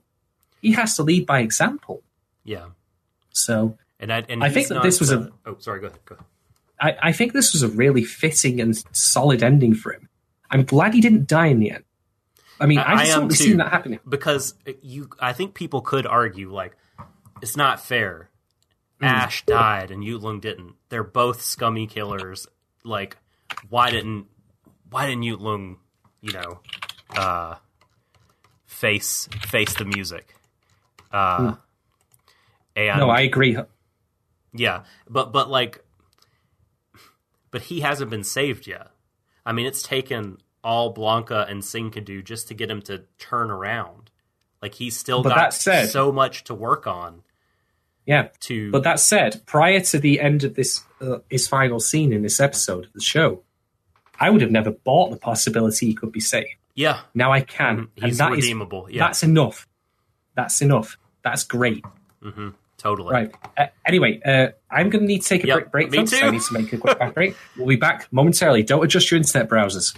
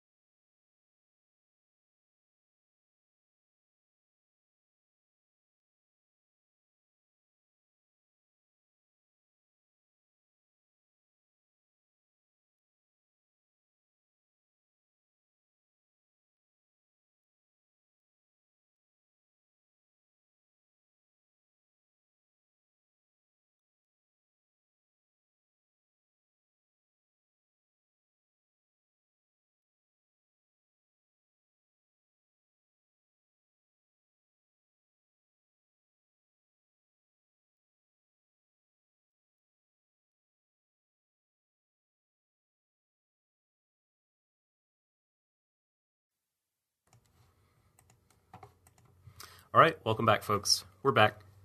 Yep, thank you very much for the patience there while I just took a brief bio break. Yeah. All right. Just to finish something about Yu Lung, though, I just thought of, you talked about you didn't necessarily think he'd be like redeemable. Like, I don't disagree with that at all. But at the same time, I think why it makes sense that you could have one moment in an episode make you think redemption is possible for him is because you could see from the beginning that you could always see that there was just this part of him that wanted to be loved and accepted and wanted better, wanted something more than just like the hate. And so I think because that was always there was always that possibility. So, but they really pulled it off. They really nailed it with him, for sure. Yeah, a very satisfying conclusion for that character. In fact, and this will be important in a minute, because I have a theory about the ending and Ash's role in it, but everyone gets a satisfying much, maybe with the exception of AJ and Ash, I suppose. But then again, I would argue by his own criteria, Ash was satisfied. But we'll get to that in a bit. But, I mean, it was mentioned before, Max and Jessica, and the fact she did not say yes on screen, I was like, come on. Please. 2 seconds. 2 fucking seconds. It's all I asked. Just for her to say yes. She said yes. She did. Oh, of course. Okay. But yeah, Max and Jessica get back together. Yeah. And even though I felt like it might have downplayed Ash's choice to let Banana Fish the briefcase burn, that the senators were like being arrested and investigated. There was still that USB drive, right? Well, yeah. But I'm okay with that because that still means that, there is an outcome of it. Like, it wasn't for nothing. Yeah. Singh is better off as a result. Yu Lung is better off as a result. All the people in the mental asylum, Ash's friends, whose names I forget because I'm terrible, they all live. Everyone lives. Everyone lives, and it's a new dawn for them, which is good. So, bear this in mind as we get into discussing the final 5 minutes of this episode. And I'm just going to say here right now, why do I get the responsibility of dealing with the final episodes? I've done that twice now, and they've always been fucking painful for different reasons. This one's painful and good. All right, so to sum up, Ash makes the decision not to see Eiji before he leaves for Japan. And in some way, I admire and respect that because I understand where he's coming from. Like, he doesn't want to, poison the well, so to speak, or, distract him from going back home. I get that. I still would, of course, wanted them to see each other one last time, but that's me speaking as an audience member and not to the reality that, they would have made things more difficult for them. I mean, like I said, magnets. So, what happens is that through the Snaggletooth friend, Ash gets a hold of a letter from AJ, and it's a letter that also contains a plane ticket with his full name on it. Aslan Calabrese, I forget the rest of it, but there's a very good reason I brought up Aslan there.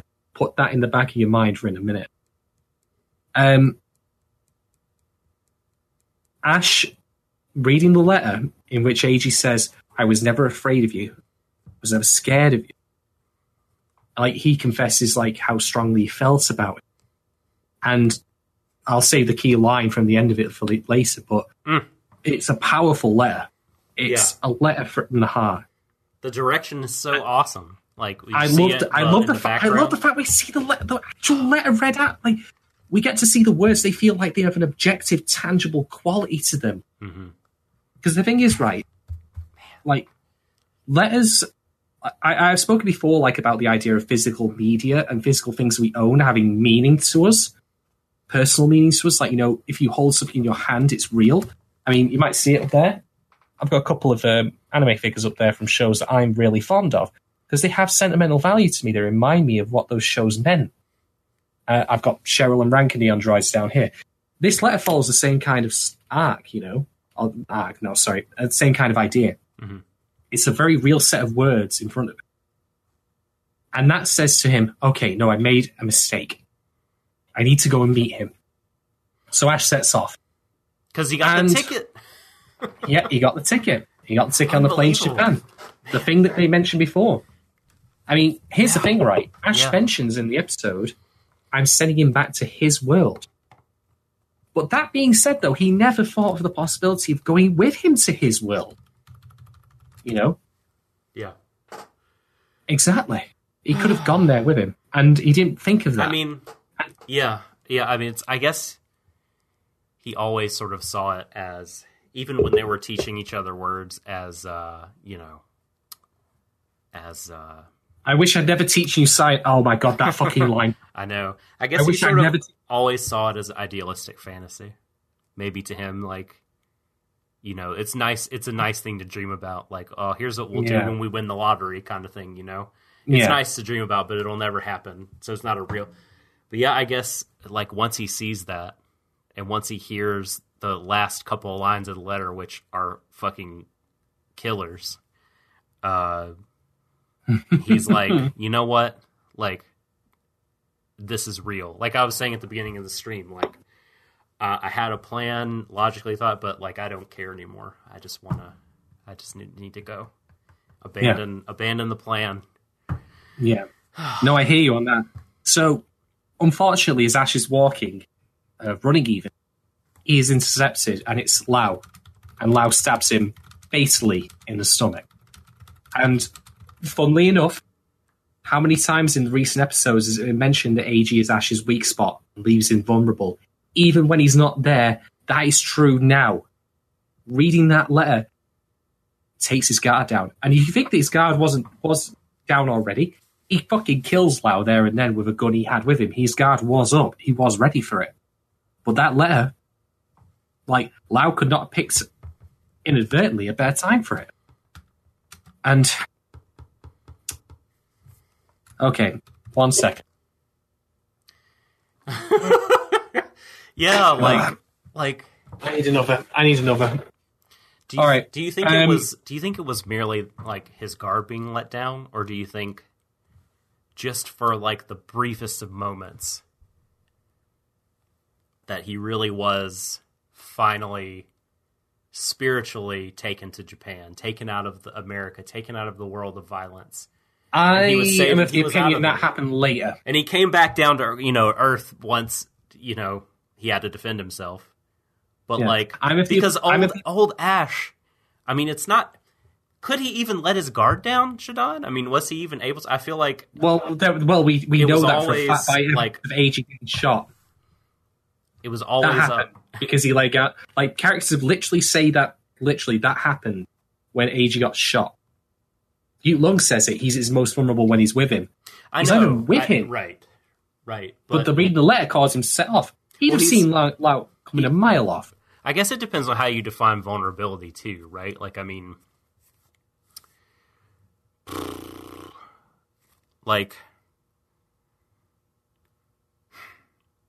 clearly there's a very obvious sense in which you can take it, right? Like, he's vulnerable, he gets stabbed in the stomach, physically vulnerable. He's distracted. But, there's a line that AG says in the letter, like, no matter, you were always stronger, you were always faster, always better physically than me and more capable, but I still always felt I had to protect you. And I think he wasn't protecting him physically, he was protecting his soul. I know, spirit, yes, right? Exactly. So, there's another kind of vulnerability in which when Ash and AG were together, Ash was no longer vulnerable, because he wasn't vulnerable to, spiraling into his own despair. Mm. And so... Yeah, no. Oh, yeah. So I think in that sense, Yu Lung is wrong. I agree, because Yu Lung only sees it in terms of physical vulnerability, of which that is true. And it's true at the end of the show, even. So anyway, Ash kills Lau, but he is bleeding out. He is dying. You could make the arguments, that, he got stabbed in the shoulder, he's been shot before, how can he be dying now as opposed to the other time? Has his plot armor been left at home? What the fuck's going on? but I don't care about that because I think to me that he is definitely going. He's ready to and go. Maybe, and he maybe, doesn't go to the hospital. Well, that's it. Maybe he's ready to go. That's the question. He can go off into that long good night and can be happy about it. Yeah, so I mean, he wanted to go be with Eiji, and that was taken from him. Even the smallest, teensiest little possibility was taken by Lau. And I mean, I think he knows at that point, like, like, this world is going to follow me and going to hunt me everywhere. I'm not going to get to see Eiji again. And if I did, I would just bring all this bullshit with me. So I think, yes, I think he's ready. I mean, I think he's ready. I think he's been saved. I think he's loved and been loved in return. And I think rather than bring more suffering to other people or survive, get tempted, and go see Eiji, and oh wait, a sleeper agent pops up in Japan that had revenge, wants to get revenge on Ash and shoots it. Like, no, forego all that. Like, my time is now. Here's the thing, right? After Ash is stabbed, he goes to the library. He goes to the library to read the remainder of Eiji's letter, which was mentioned earlier in this very episode, because Eiji says that's where it'll be. And you know what?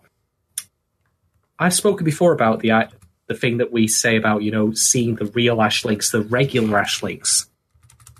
To me, I can't think of a better place that we've seen the regular Ash links than in that library. I mean, I joked before about, the fact they make too much of a big deal about his intellect. But let's not get this wrong here. He is an intellectual. He is at his best when he's thinking things through. And that's why he's in the library. He's at peace there. He can read, he can learn, he can study. And that to me feels like, I've heard stories of animals going to a place to die. Like they have a place they go to. This is all very anecdotal, by the way, so I can't speak specifically to the animal. I like this. I know of that being a thing. Mm-hmm. And I think maybe that was the idea, because Eiji said that he, I don't think you're a leopard. By the way, just as a segue, I think Ash is a leopard, but I'm going to tell you something.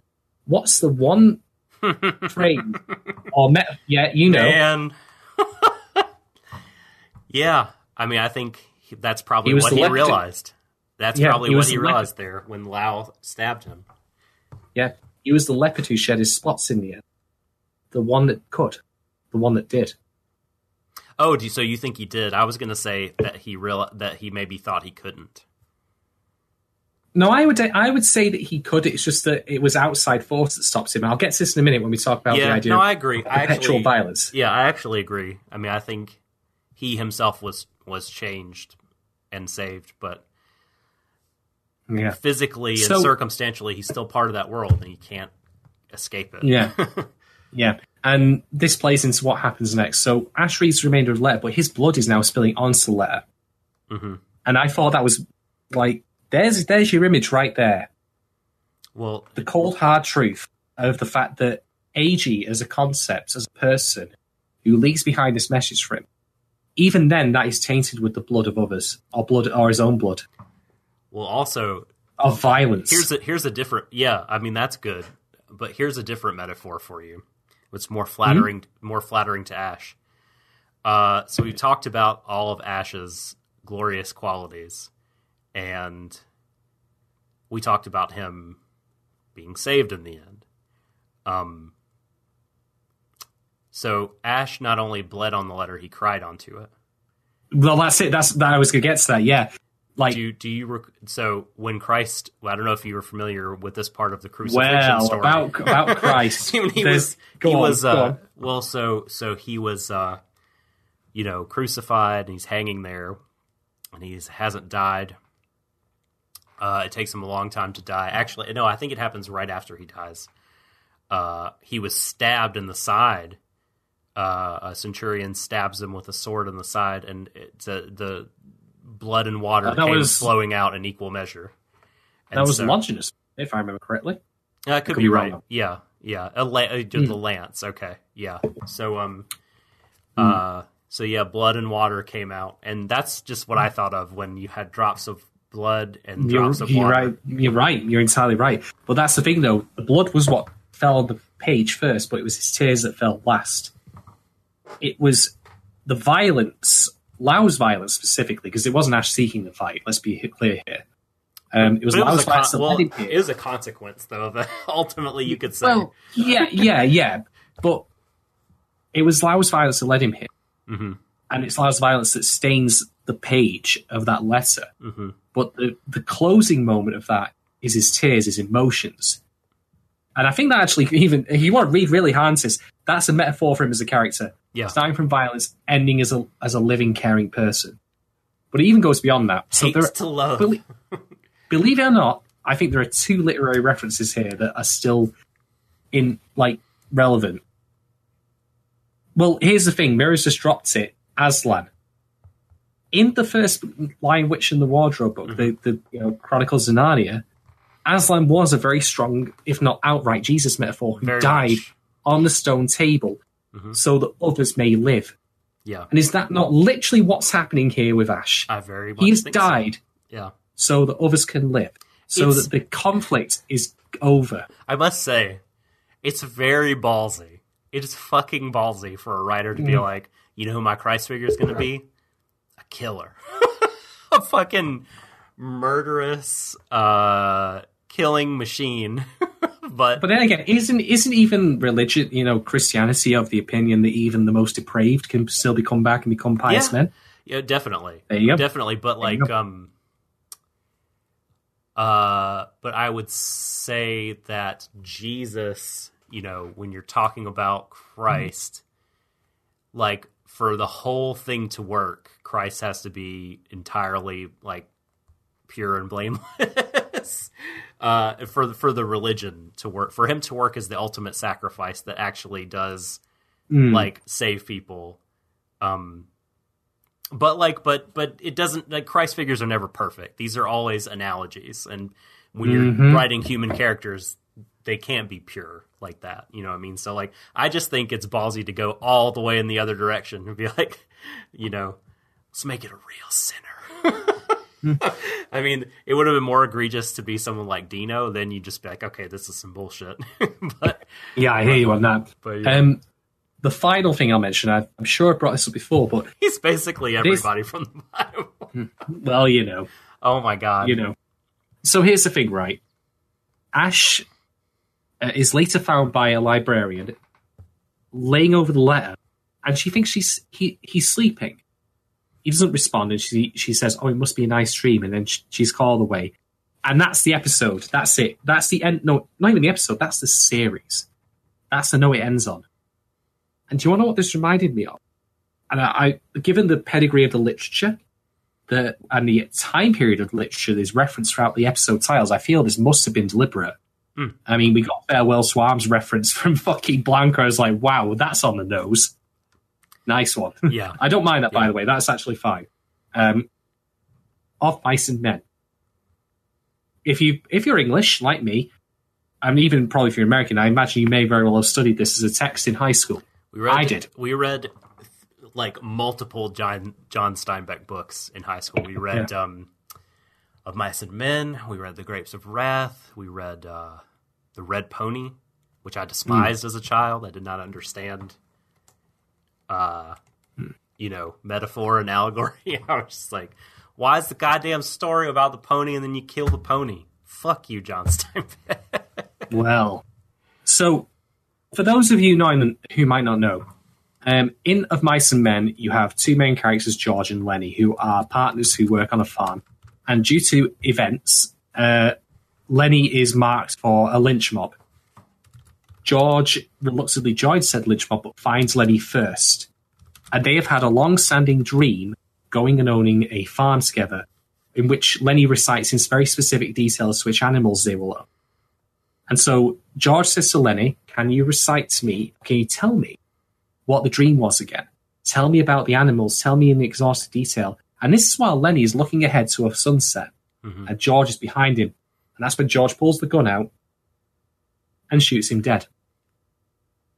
Now, here's the thing. In the book, Lenny's death was inevitable, I would argue.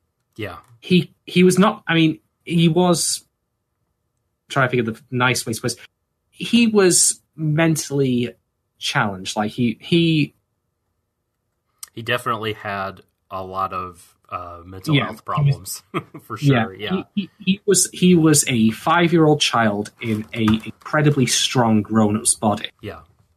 And there was that time and that setting was not equipped to care for his needs in any way. No. And because of the events, which I won't get into detail, so we'll be here for longer than we need to about, but because of the events, he'd have ended up finding his way back to civilization, thinks he's done nothing wrong, which, to be fair, he hadn't, but anyway, it doesn't matter. Well, okay, yeah, he did, but again, I don't want to get tied up in the minutiae of this. But he would have found his way back and he would have been killed, and he probably would have been drawn and quartered, the Maudis Endless State, who fucking knows, Hangman Noose, you name it. George killing him is mercy.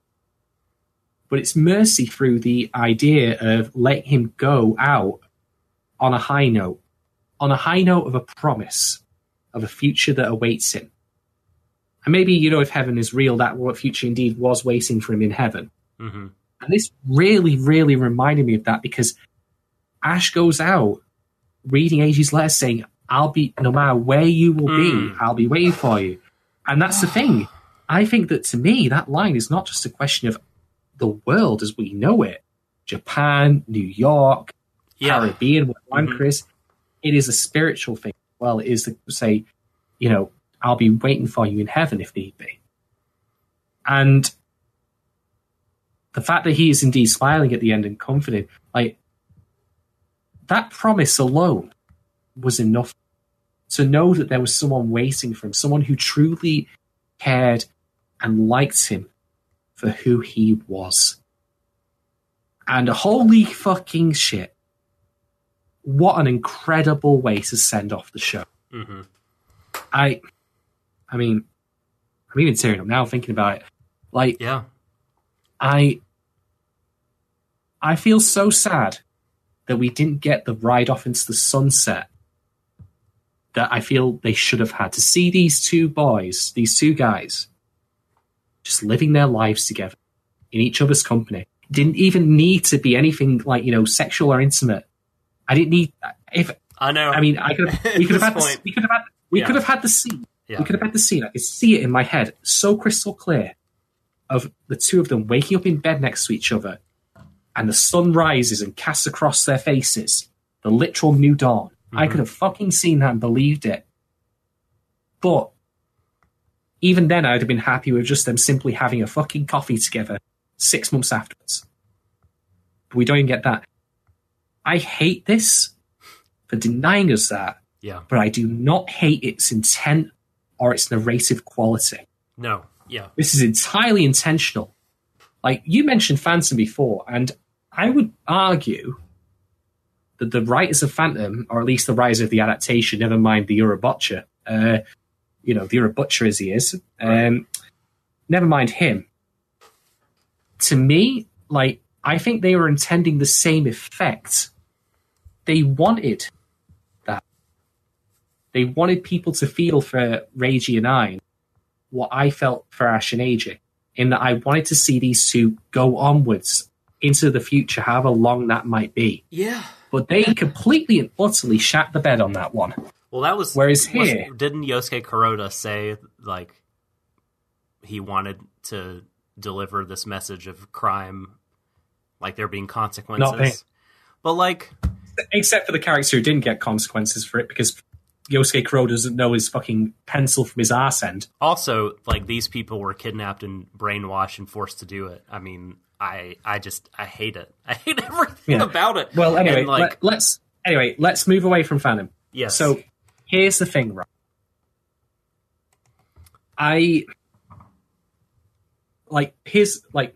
Okay, let's roll this back. There's a word that is it's the name of the actual song that sends the second OP, of this show, and it's freedom. And I cannot think of a more poignant moment in which Ash truly was free. Whoa. Than that. Sorry, I had to do it. I had to do it. Yeah, I love that. And here's the thing, though, as well. Like, we've been speaking about Ash, but let's talk about AJ. Okay, right on cue. Trickster in chat says there's no real resolution to AJ's character. I think this is fine. I'll explain why. AJ goes back to Japan, and he doesn't hear from Ash again, and that's awful. Let's not get that wrong. But much like how Lenny went away, died with that promise on his mind. For AJ, never hearing about Ash again leaves open possibility of a future with him. Now, you could very well argue that's still awful because it's a lie. It's a fiction, falsehood, something he's denied. But I will argue that in some cases, a fantasy can in of itself, give you the freedom to go on. Like, even if he learned that he was dead, AJ still has Ash's example, his memories, the time he spent with him, as things propel him forward. Trickster says you're copping out, that only the show exists.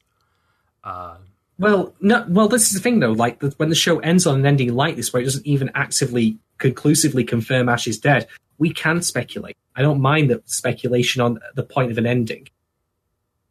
And I mean, this is my reading of it, that I think that the message of the show at this particular point is we only got so many episodes with these characters, and in turn, they only got so many hours and so many days of each other before they were separated by Face itself. And he missed the chats where you said that you don't think that, like, that he intentionally doesn't have much of an arc or a character, and that's okay to you. No.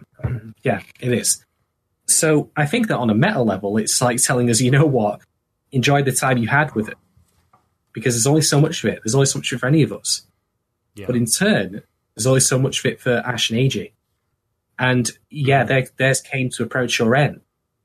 But we still have all those moments we can look back on, like them goofing around, playing the big bro act, sort of, when they were having the morning, like, where he was, like, getting Ash ready for, and he was reading the fucking newspaper. Mm-hmm. Or even teaching him how to shoot.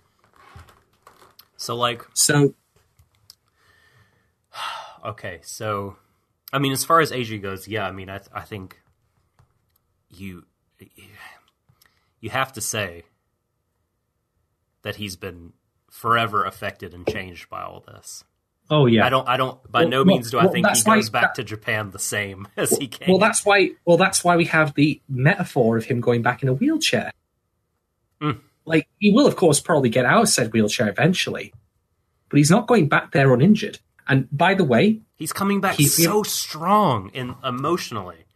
Like, he's going to be able to overcome his, like, athletic block or whatever. Yeah, sorry, go ahead. I have to say, like, quick shout out to Emily Rand if you're listening. I want you to drop me a DM once you see AJ's bouquet of flowers. Oh, I know you're the flower lady. Oh, yeah. I know you know your shit about it. So tell me what those mean. Please, Emily. Shout out. Can I talk about Ash, though? I mean, yeah, real quick, because, I mean, the way you spoke so beautifully, Shadon, about this, and not bad for being 3 tins, isn't it? I mean, I thank the 3 tins for leveling what already your amazing brain up so that you could. I mean, that was just so wonderfully put. 3 tins or no, I mean, you crushed it. I guess I just wanted to say, like, that people who have an issue with Ash's ending. And I think everyone would really very much like to see him living with AJ and having them together. Yeah. You know what I mean? Like you said, the sunset stuff. But boy, I mean, if you believe in that promise that AJ said to Ash, like, if you give that emotional weight and validity, the fact that he'll always be waiting for him. I mean, that promise transcends years and space and time. It transcends everything. And just like I think that their bond transcends and the memories that they will have. And so I think whether or not you believe in the afterlife, let's say you do, the promise, like you said, transcends time and space. And so they will meet again. They will wait for each other. They will see each other again. If you don't, then what more do we have in life than to experience those moments with other people that transcend the present?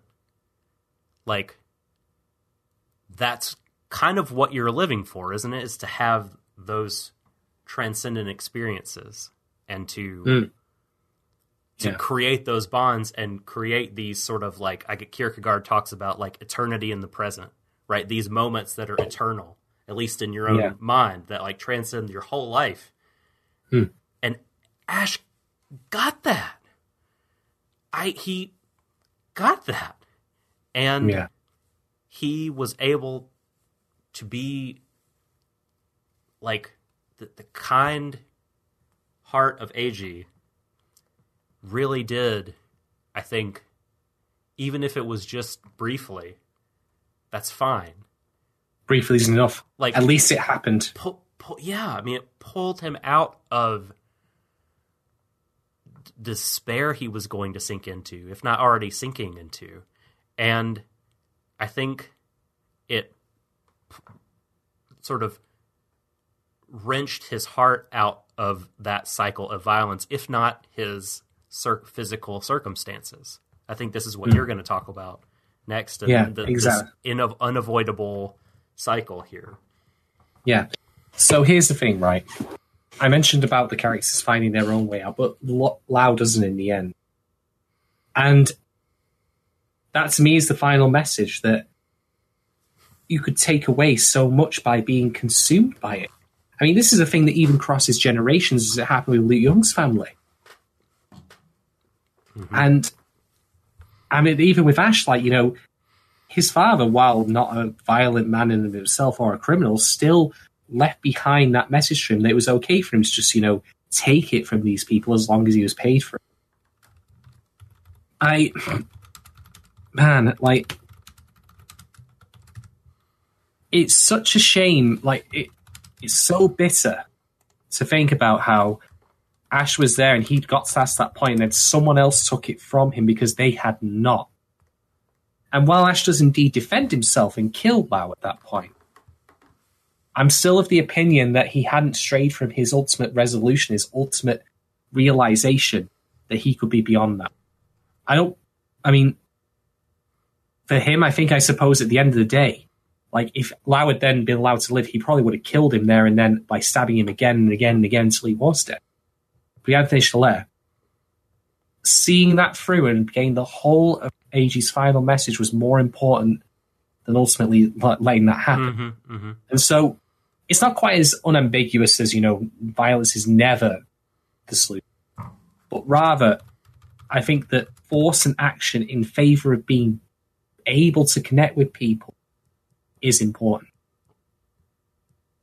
And I don't really know what else to say. I mean, it's rare to me that we get an ending like this in which I'm so angry and so mad and so bitter and so saddened by what happens to our lead character, who, after all that he had suffered through, ultimately does not get the, you know, truly magnificent future he deserves. But I do think that he at least got, in part, a truly brilliant present through the presence of another person who genuinely cared about him. And because of all the other characters we see, while Ash doesn't get the future that he deserves, we do have Max and Jessica reaffirming themselves as a couple. We have Sing convincing Yu Long to take that step on a path to redemption. We have Eiji, who, even though he can't be with Ash anymore, he's not poisoned by this experience. He's still the person he was at the beginning. He's never wavered away from that. As much as he says that Ash was always strong and powerful, that applies equally to him. I so agree. That's how we could protect him. Because he was strong in here, in the heart, in the mind, where where Ash had been broken by life. Eiji could like take those parts of him and hold them up. And Man, gosh, I have nothing else to add. I'm done. That's it. Like, oh boy, you said something I want to respond to, but I can't remember what it was. Yeah, I mean, well, the ending, it was. Oh no, we've lost Shadon. And now my screen is halfsies. Oh, is he coming back? There he is. He's back. Can you hear me? Apologies for that. Just had to answer something. I'm still here. Okay. Do we need to pause? Or No, we're good. Okay, Carry on. Cool. Sorry about that minor hiccup. So, I mean, gosh, I mean, in a way, yeah. I mean, we feel all these things about the ending because it's fucking so. I don't know. To me, it just felt so authentic. I think if we would have gotten that, like the heavy, not heavy, the fluffy, the ending where they get to be together and everything, I might have come away from the show feeling a bit hollow. But well, this thing, be careful what you wish for. This felt so fucking real and grounded and spiritual and redemptive. Because you talked about the ending Ash deserved. I think this is the ending Ash deserved. I mean, I don't like in some ways, because while he was saved and was a lot more fortunate than a lot of the people involved in that life, because he was able to have connection and be saved through it. I mean, the dude took a lot of human life willfully, and I mean, I guess, you know, we could argue about like his culpability because of, you know, him being forced into it at an early age and all the abuse and trauma that he's been through. But I don't know, man. I'm not sure. Like, to me, you always felt this life was going to catch up with him. Right? I mean, that he couldn't be invincible Superman forever and avoid all the bullets. It had to happen. I mean, that's just, that life swallows up everyone at some point. Everyone. And so... Well, not everyone, though, because the other characters, of course, continue onwards. But it's gonna take Sing and it's gonna take Yut Lung. I mean, I guess unless they completely go legitimate and such like that. But you wouldn't be surprised if it still did. I don't know. Sing has, I don't know. Sing probably, you know, has. I don't know, man. He's killed some cops and security guards with his fucking piano wire. So I don't know. It's who could say, as you say, but yeah. Okay. Whew.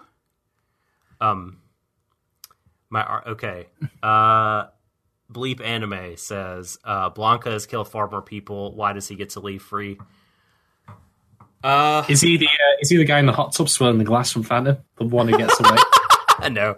Yeah, I know. I don't know. I guess life is not fair. That's one way to put it. But also, I mean, I think, I don't know, maybe Blanca, I don't know. I mean, it would be a cop-out, I guess, for me to say Blanca will get his one day. Well, this is why this ties back to the complaint I had that I wish that Blanca as a character had been more fully involved from earlier on, and there had been more meat on the bones of his, you know, earlier involvement with Ash training him and being, I mean, let's be honest, he was complicit in letting those awful things happen to him. There's no way around that as far as I'm concerned. And that is something that I'm fine with if it's addressed within the narrative, which it was not. At least not in the terms that I felt comfortable. Yeah. I mean, you did discuss it before. So that's fine. That's fine. Yeah, Blanca is totally like, I mean, there's so many problematic things structurally about him in the story. But I guess, I mean, he's already in some ways like, you know, the government, when he went to Crimea, they killed his wife, you know, his only love in the world that taught him to love. And I mean, that was in a certain way, that was a death for him right there. But he's grown to love Ash, and through Ash, I think he was able to right some things in some ways in his life. But I don't know. Yeah, Blanca, I'd have to think about it some more. He certainly doesn't fit perfectly squarely into it. No, exactly. But like I say, I mean, Yutlung and, you know, I don't know. And who's to say it won't come for Blanca one day? It's the same, like we said, for Yutlung and Sing. So it's a good point, though, Bleep Anime. I'll have to totally think about it. For sure. Think about how it fits. And I'm not saying Blanca didn't retain some measure of redemption, right? Because I mean, I think redemption doesn't save you, right? Because you know, Ash was redeemed and he died. So yeah. Anyway, shall we talk about the show now in full? The whole series and what we felt of it? All right. So I'm not going to pretend that I didn't have a problem with the show. But for people who are not familiar with it, I have kind of two kinds of criticism, one of which is what we got was bad and what we got was insufficient and I wanted more of the same. Think of it like having a meal where you can either have a meal in which you choke on it or you throw it up afterwards because it was disgusting and terrible and you hate every second of it. Or you can have a meal where the portion size was small, but you really liked it. You found it delicious. You wanted more of it. For me, the vast majority of the criticism I could level at Banana Fish is of the latter category. I wanted more. I wanted to see more efficient use of the time, particularly. I mean, even as someone who's never read the manga, I can see a mile off that this had problems in squeezing in the material. And I don't think they were entirely, you know, on point with exercising adaptational authority, like by cutting, trimming, or even adding as necessary in order to improve on the existing material. There was also, of course, that really annoying and stupid anti-Semitic crappy joke from Yutlung, which I have to mention because it's the one genuine black mark on the show. I forgot about that. Thanks for reminding me. Sorry. The Jewish conspiracy stuff. Right. Yeah, exactly. So, there's that. But, all told, this show was a genuinely compelling crime conspiracy. It was a genuinely heartwarming and heart-wrenching tale of two people trying to find each other amongst that. These two elements wove together really well. It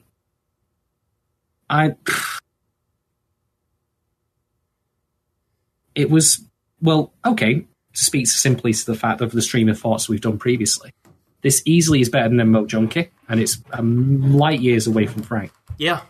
It's one of the best shows I've seen all year. It is not quite, unfortunately, up to Devilman Crybaby level, in my opinion. But it is close. Ooh. It is damn fucking close. Yeah. Boy. I need to get farther away from this before I think about how it stacks up. My initial response is to say that it doesn't stack up, but I have to think about it some more. Because I love the shit out of Devilman. Yeah. Can I add one more thing, by the way? Mm-hmm. So, here's the thing, though. Like, we've done this stream before now. We've done it week on week. Mm-hmm. And this format brings with some unique opportunities and things that we wouldn't get otherwise if we weren't engaged with a live audience week on week. Things I'm really, really grateful for. And this show made me remind myself, or people reminded me of the fact that shows can be, and fiction can be many different things to many different people. Mm-hmm. I mean, I've approached this show academically because I've not been through the experiences that characters have in there. I've certainly not been involved in crime drama, and I've certainly not been, Are you sure? Fairly confident. Manchester's a pretty wild and woolly city. I've gone away with it. I've dodged those bullets, literally. But the point I was trying to make was, I've approached academically, and I've said before, like, about the fact that how it handles rape and all that. Mm-hmm. But people then have responded, look, you can say that, but I've actually been the victim of various amounts of abuse over my lifetime, and this show vindicates me and makes me feel seen.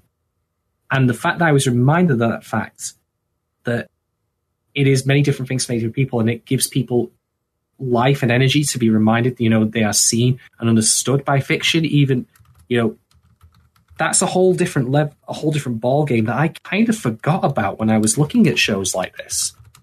It made me reevaluate how I look at things and appreciate them more for the fact that, okay, it'll never truly, absolutely speak to me. But the fact that it does for so many others, not only, first off, that makes the show even better in my opinion. But secondly, I'm glad that I even watched the show in the first place, because the fact it reminded me of that. And that wouldn't have been possible if we had not been watching it week on week in the format we've been doing. And I have to thank so much the people who've been in the audience week on week, who have been willing to share these experiences that they've had with us. I mean, that's a big deal. I can't trivialize that. I can't undersell that, how much that means, and how humbled I am that people have been willing to share their own experiences and how it relates to them in this show, so that I, as someone who's not been through that, can be better understand how meaningful this work can be to people. And that's why Banana Fish has over Devilman Crybaby, at least in terms of 2018 anime, the fact that it did see people like that. They gave people the confidence and the understanding that they were, valued and vindicated in how it vilified those kind of those people like Golzi and all that who had done those awful things, and that it was right to support someone who was fighting back against them for not only just the simple acts of being free from those people, but for being whole again, for being a whole and complete person. That was really powerful to me. And that's why, even though I don't think it's the best show I've seen this year, I would argue absolutely it's one of the most important shows I've seen this year.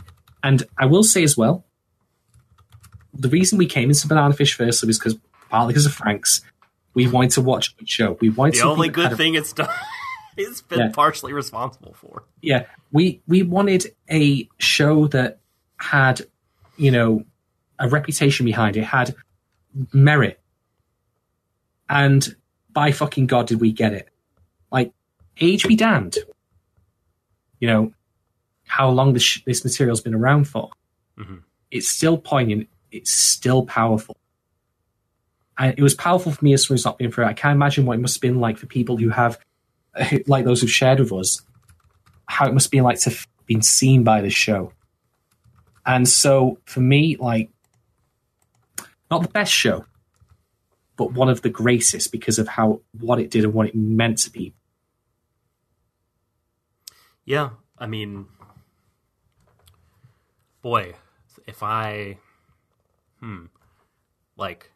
just talk about ranking, it sounds so cold to do. I don't want to do that.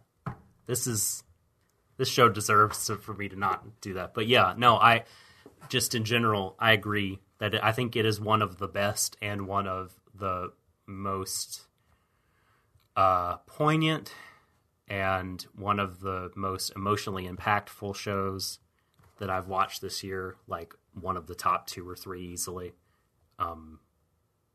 It really spoke to me in a lot of ways. I mean,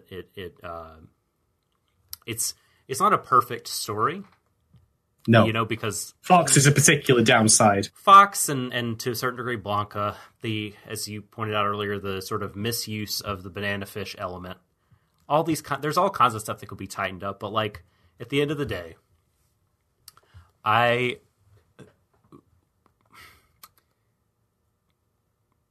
weight anime and remember anime, I think, a lot more for did they make me feel something than were they well constructed writing wise. I mean, certainly well constructed writing can help and oftentimes is the thing that makes an anime punch you emotionally, and it's the case here as well. But I mean, It's why I'm willing to be like, you know, it's not a perfect story, but like that scene at the end of episode 23 when they almost touch hands. I mean, that is indelible to me in my brain. I will remember that forever. Yeah. It's because of the way it affected me emotionally. And I won't care about Fox, and I won't care about the fact that... By the wayside, who gives a... Yeah, they're problems, don't get me wrong, but if there's one thing that I have learned recently is that when we critique shows, we can critique them very academically. We can be like, well, this didn't work because this framing was off in this shot. Or, oh, these characters say things that contradict each other. Or even the minor plot hole I brought up of like Ash says, oh, you told me to kill people and make sure they're dead, and then he didn't in the previous scene. We can be like that all day. But I think that what people underestimate is the value in explaining how it affects people emotionally. And this is why it was so important and so valuable and so humbling to hear from people in our audience who were willing to share their experiences with us where they felt like the anime connected with them as a result of that. And I can speak to my own reactions to it. Like in the final 5 minutes of the episode, was just like... Yeah. That was my face. That was my face right there. So, on those levels, like, it's certainly well written, not brilliantly, but very well written. But it has an emotional heart, and it truly connects with people. And that's why, even if I will not say that it's the best thing I've seen all this year, I will certainly say it's one of the most important. Yeah, no, I mean, I think it's both. Like, I think it's both. But in many ways, it's because I haven't watched just a whole ton of anime this year. That's probably part of it. But I can't. It's hard for me to imagine that other things would get at me and make me feel as strongly as this show did. I mean, and let's also just acknowledge the way of areas it does succeed in. It is a genuinely interesting crime drama. Finding out earlier on in the show what Banana Fish is and what it does to people was genuinely compelling. The comedy was on point.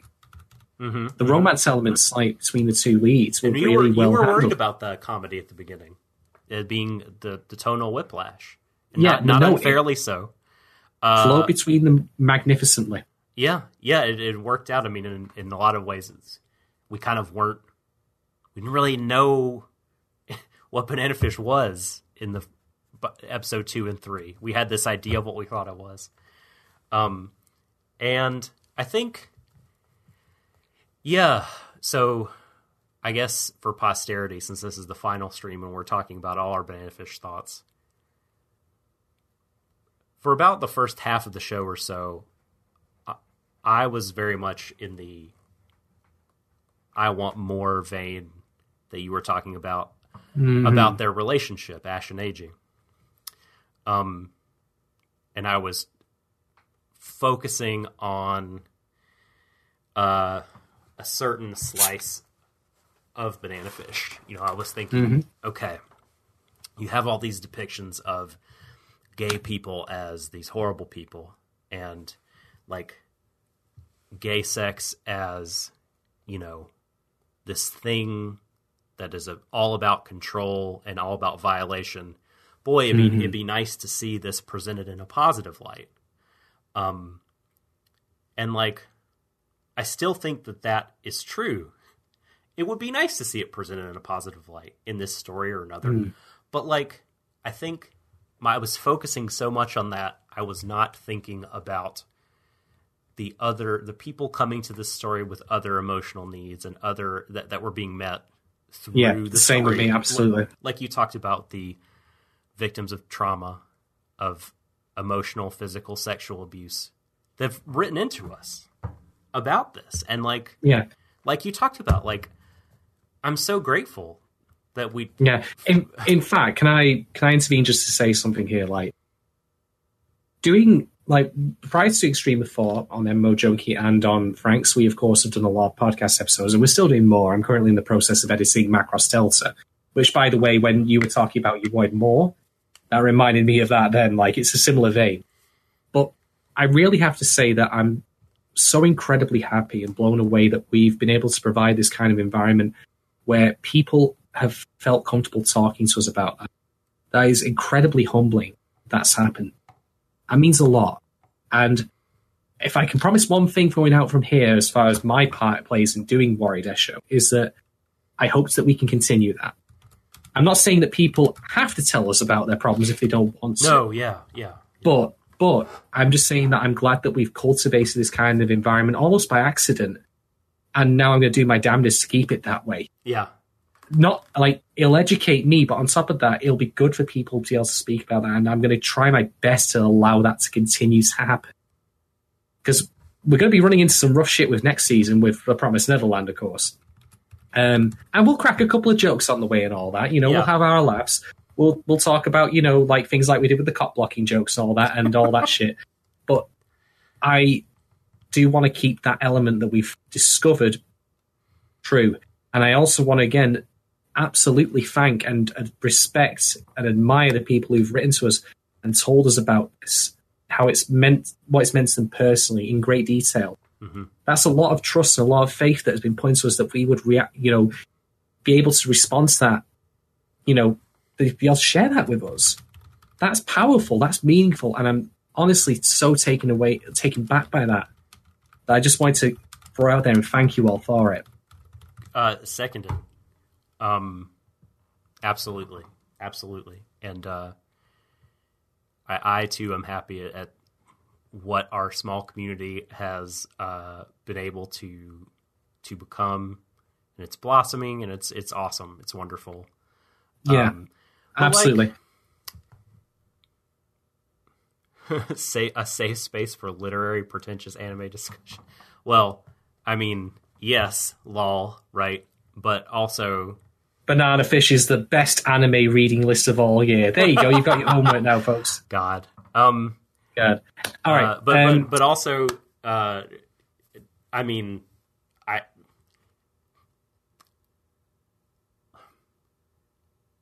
yes, haha, like, it is funny, pretentious anime discussion. We are a safe space for that because yes, we are pretentious guys who discuss anime pretentiously. That's very kind, Mira, Manira, and Jessica, and Liamaru, and Charlie. Everyone. Everybody.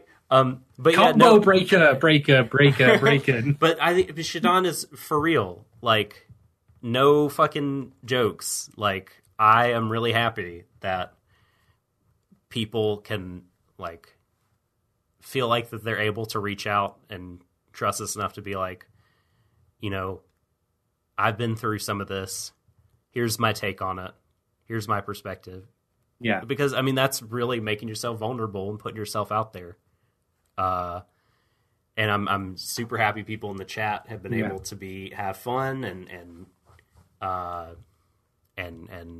enjoy and cry together and everything, because this show fucking will take it out of you. Like, it's a very emotional thing. Yeah. So, okay, Doc, let's wrap up then. For ratings then, because we have been rating all the way through. Let's skip straight to the big conclusion. Out of 5, whatever you want to choose, what would you rate Banana Fish? As a whole? As a whole. Let's go straight to the end here. Let's get the final scores out of the way, Mission complete score, the ranking and everything. Yeah, I think I'm the more generous grader of the two. Oh, I easily, by far. And thank you, Emily. We're about to go back to Shonen Jump. we do Neverland. But no, there's so much good anime beyond Shonen Jump. Boy, I think, gosh, this was such a fucking good show, dude. Like, there was so much great action. Don't forget, while we lost this, there was about a quarter of the show with palpable intensity.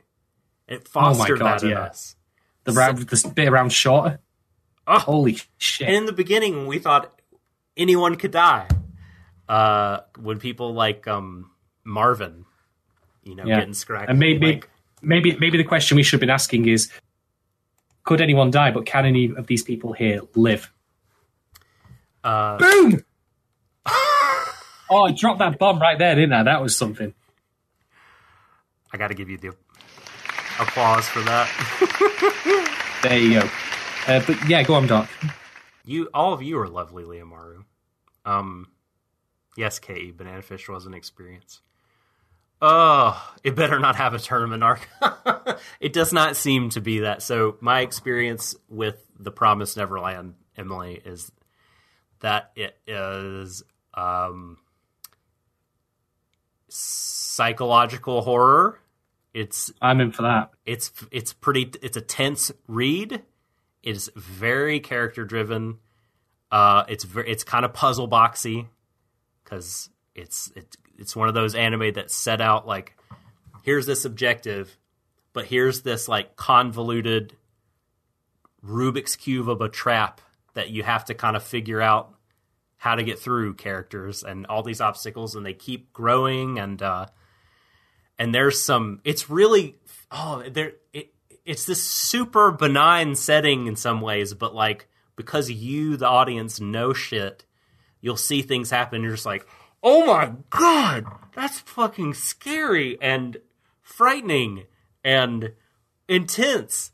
So no tournament arcs yet. Maybe in the distant future, like 4 arcs from now, the character settings will be a certain way, and like, but no. Okay, so I would rate Banana Fish. Yeah, so like I was saying, great action, intensity, characters I just absolutely fell in love with. Wonderful storytelling a lot of the time.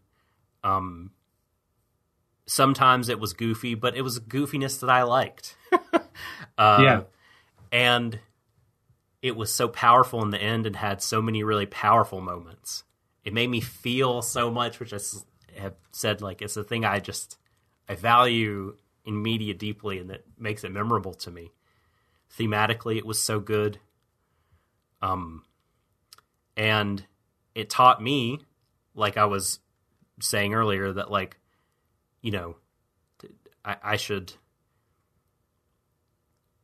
I might want things to be a certain way, even though I know like Banana Fish is the story from the 80s. Like, I might be like, I wish it was more progressive, but like, man, it still helped people and still made people feel seen that were trauma victims. And like, that's important for me to think about, to look at all these things from different perspectives. So all that being said, and that's, I know, a jumble of subjective and objective, things about the show and things about me, but I'm going to give it a 9.5 out of 10 because, man, it fucking ruled. But like, that half a point off is for Fox. Basically. Yeah. Okay. Firstly, to answer Monera's question, maybe, but time is unfortunately always against us. But I would certainly be interested in doing that. Anyway, my rating. I'm going to rate it twice, actually, and I'll explain. Ooh, okay. Okay. If I'm rating the show purely academically in terms of its success, like I was grading a creative writing project, which makes me sound like I'm completely full of myself, and you know what, you could very well be right, but bear with me here. Its tone was handled magnificently. The issues that I had with it were mostly the questions of how it adapted the source material and what it chose to keep versus what it cut out. And it didn't feel like the most efficiently told story. The pacing was a bit wild in places. Fox was a fucking atrophied waste of time. It was the pacing, you're right. There were some problems. Some problems. Blanca was incomplete, as I would describe it. He was incompletely written into the story. But that's it as far as complaint. Well, of course, the anti-Semitic crap is in, but that's the thing. I'm only bringing it up because if I didn't mention it, people would think I forgot about it. Yeah, but that's another. Everything, that's everything else. That's in the 0.5 I took off. I was a lot rolled up into that half a point. Yeah, But everything else was magnificent. I really appreciate how the story gelled together, the crime like drama with the slice. So as comparison points, here's the life they lead and here's the life they should lead. They were not separate entities that didn't feel like they served their own purpose or felt like they were compartmentalized. They gelled together. They wove together. And the characters were always really interesting, engaging, even the minor ones. I mean, sure, we only got 8 episodes of him, and I was fucking wounded when he died. I was so mad. Yeah. And Yep. It told me a lot about how characters deal with trauma. It touched me. It made me laugh. My voice is going. It made me sad. The action was good as well. The action, apart from the tension issues with Ash I mentioned, was still great. Yeah. There was a lot of thought points to it. So academically, I'm going to end up rating the show as a 4.25 out of 5. By which I mean 4.25 books you should read from the Banana Fish reading list out of 5. There's the reason I'm rating it twice here. And it makes me, again, very happy to be doing this week-on-week format where we get to engage with people in real time. For what the show has taught me, the varying value of shows to one person to another, and how, while some people may watch them academically and enjoy them as a work of drama, other people can watch them as a work of healing, as a work of validation, and how it can, make them better. It won't. No work will ever heal someone fully, as far as I'm concerned. Yeah.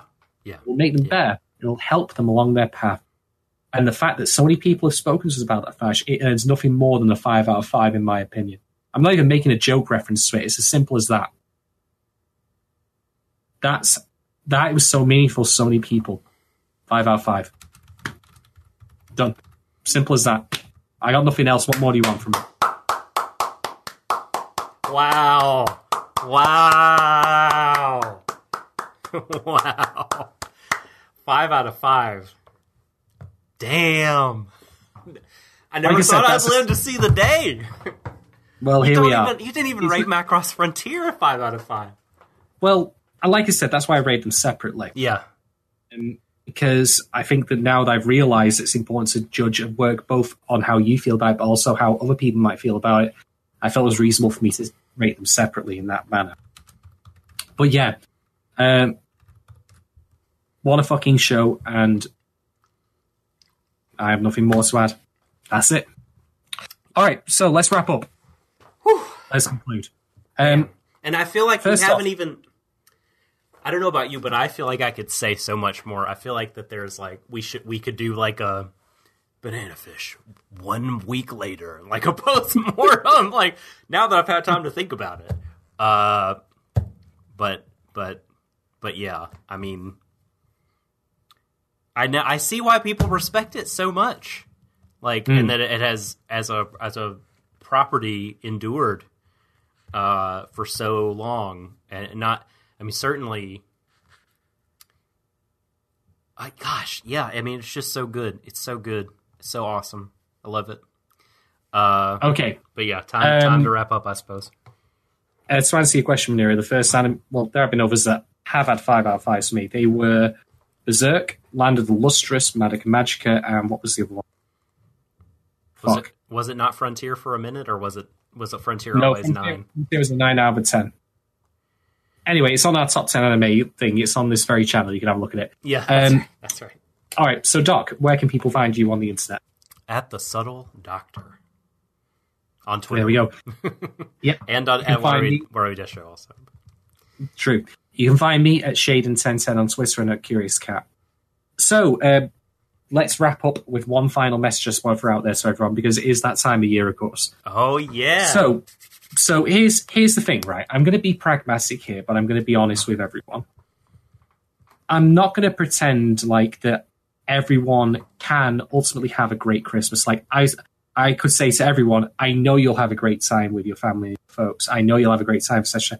I can't say that with absolute certainty for any. But what I will say from the genuine depths of my heart is I hope every single person listening in this chat here and now has a fucking great Christmas and has a great New Year. That's what I want for everyone. I can't give it. If I could give it, I absolutely would. Immediately.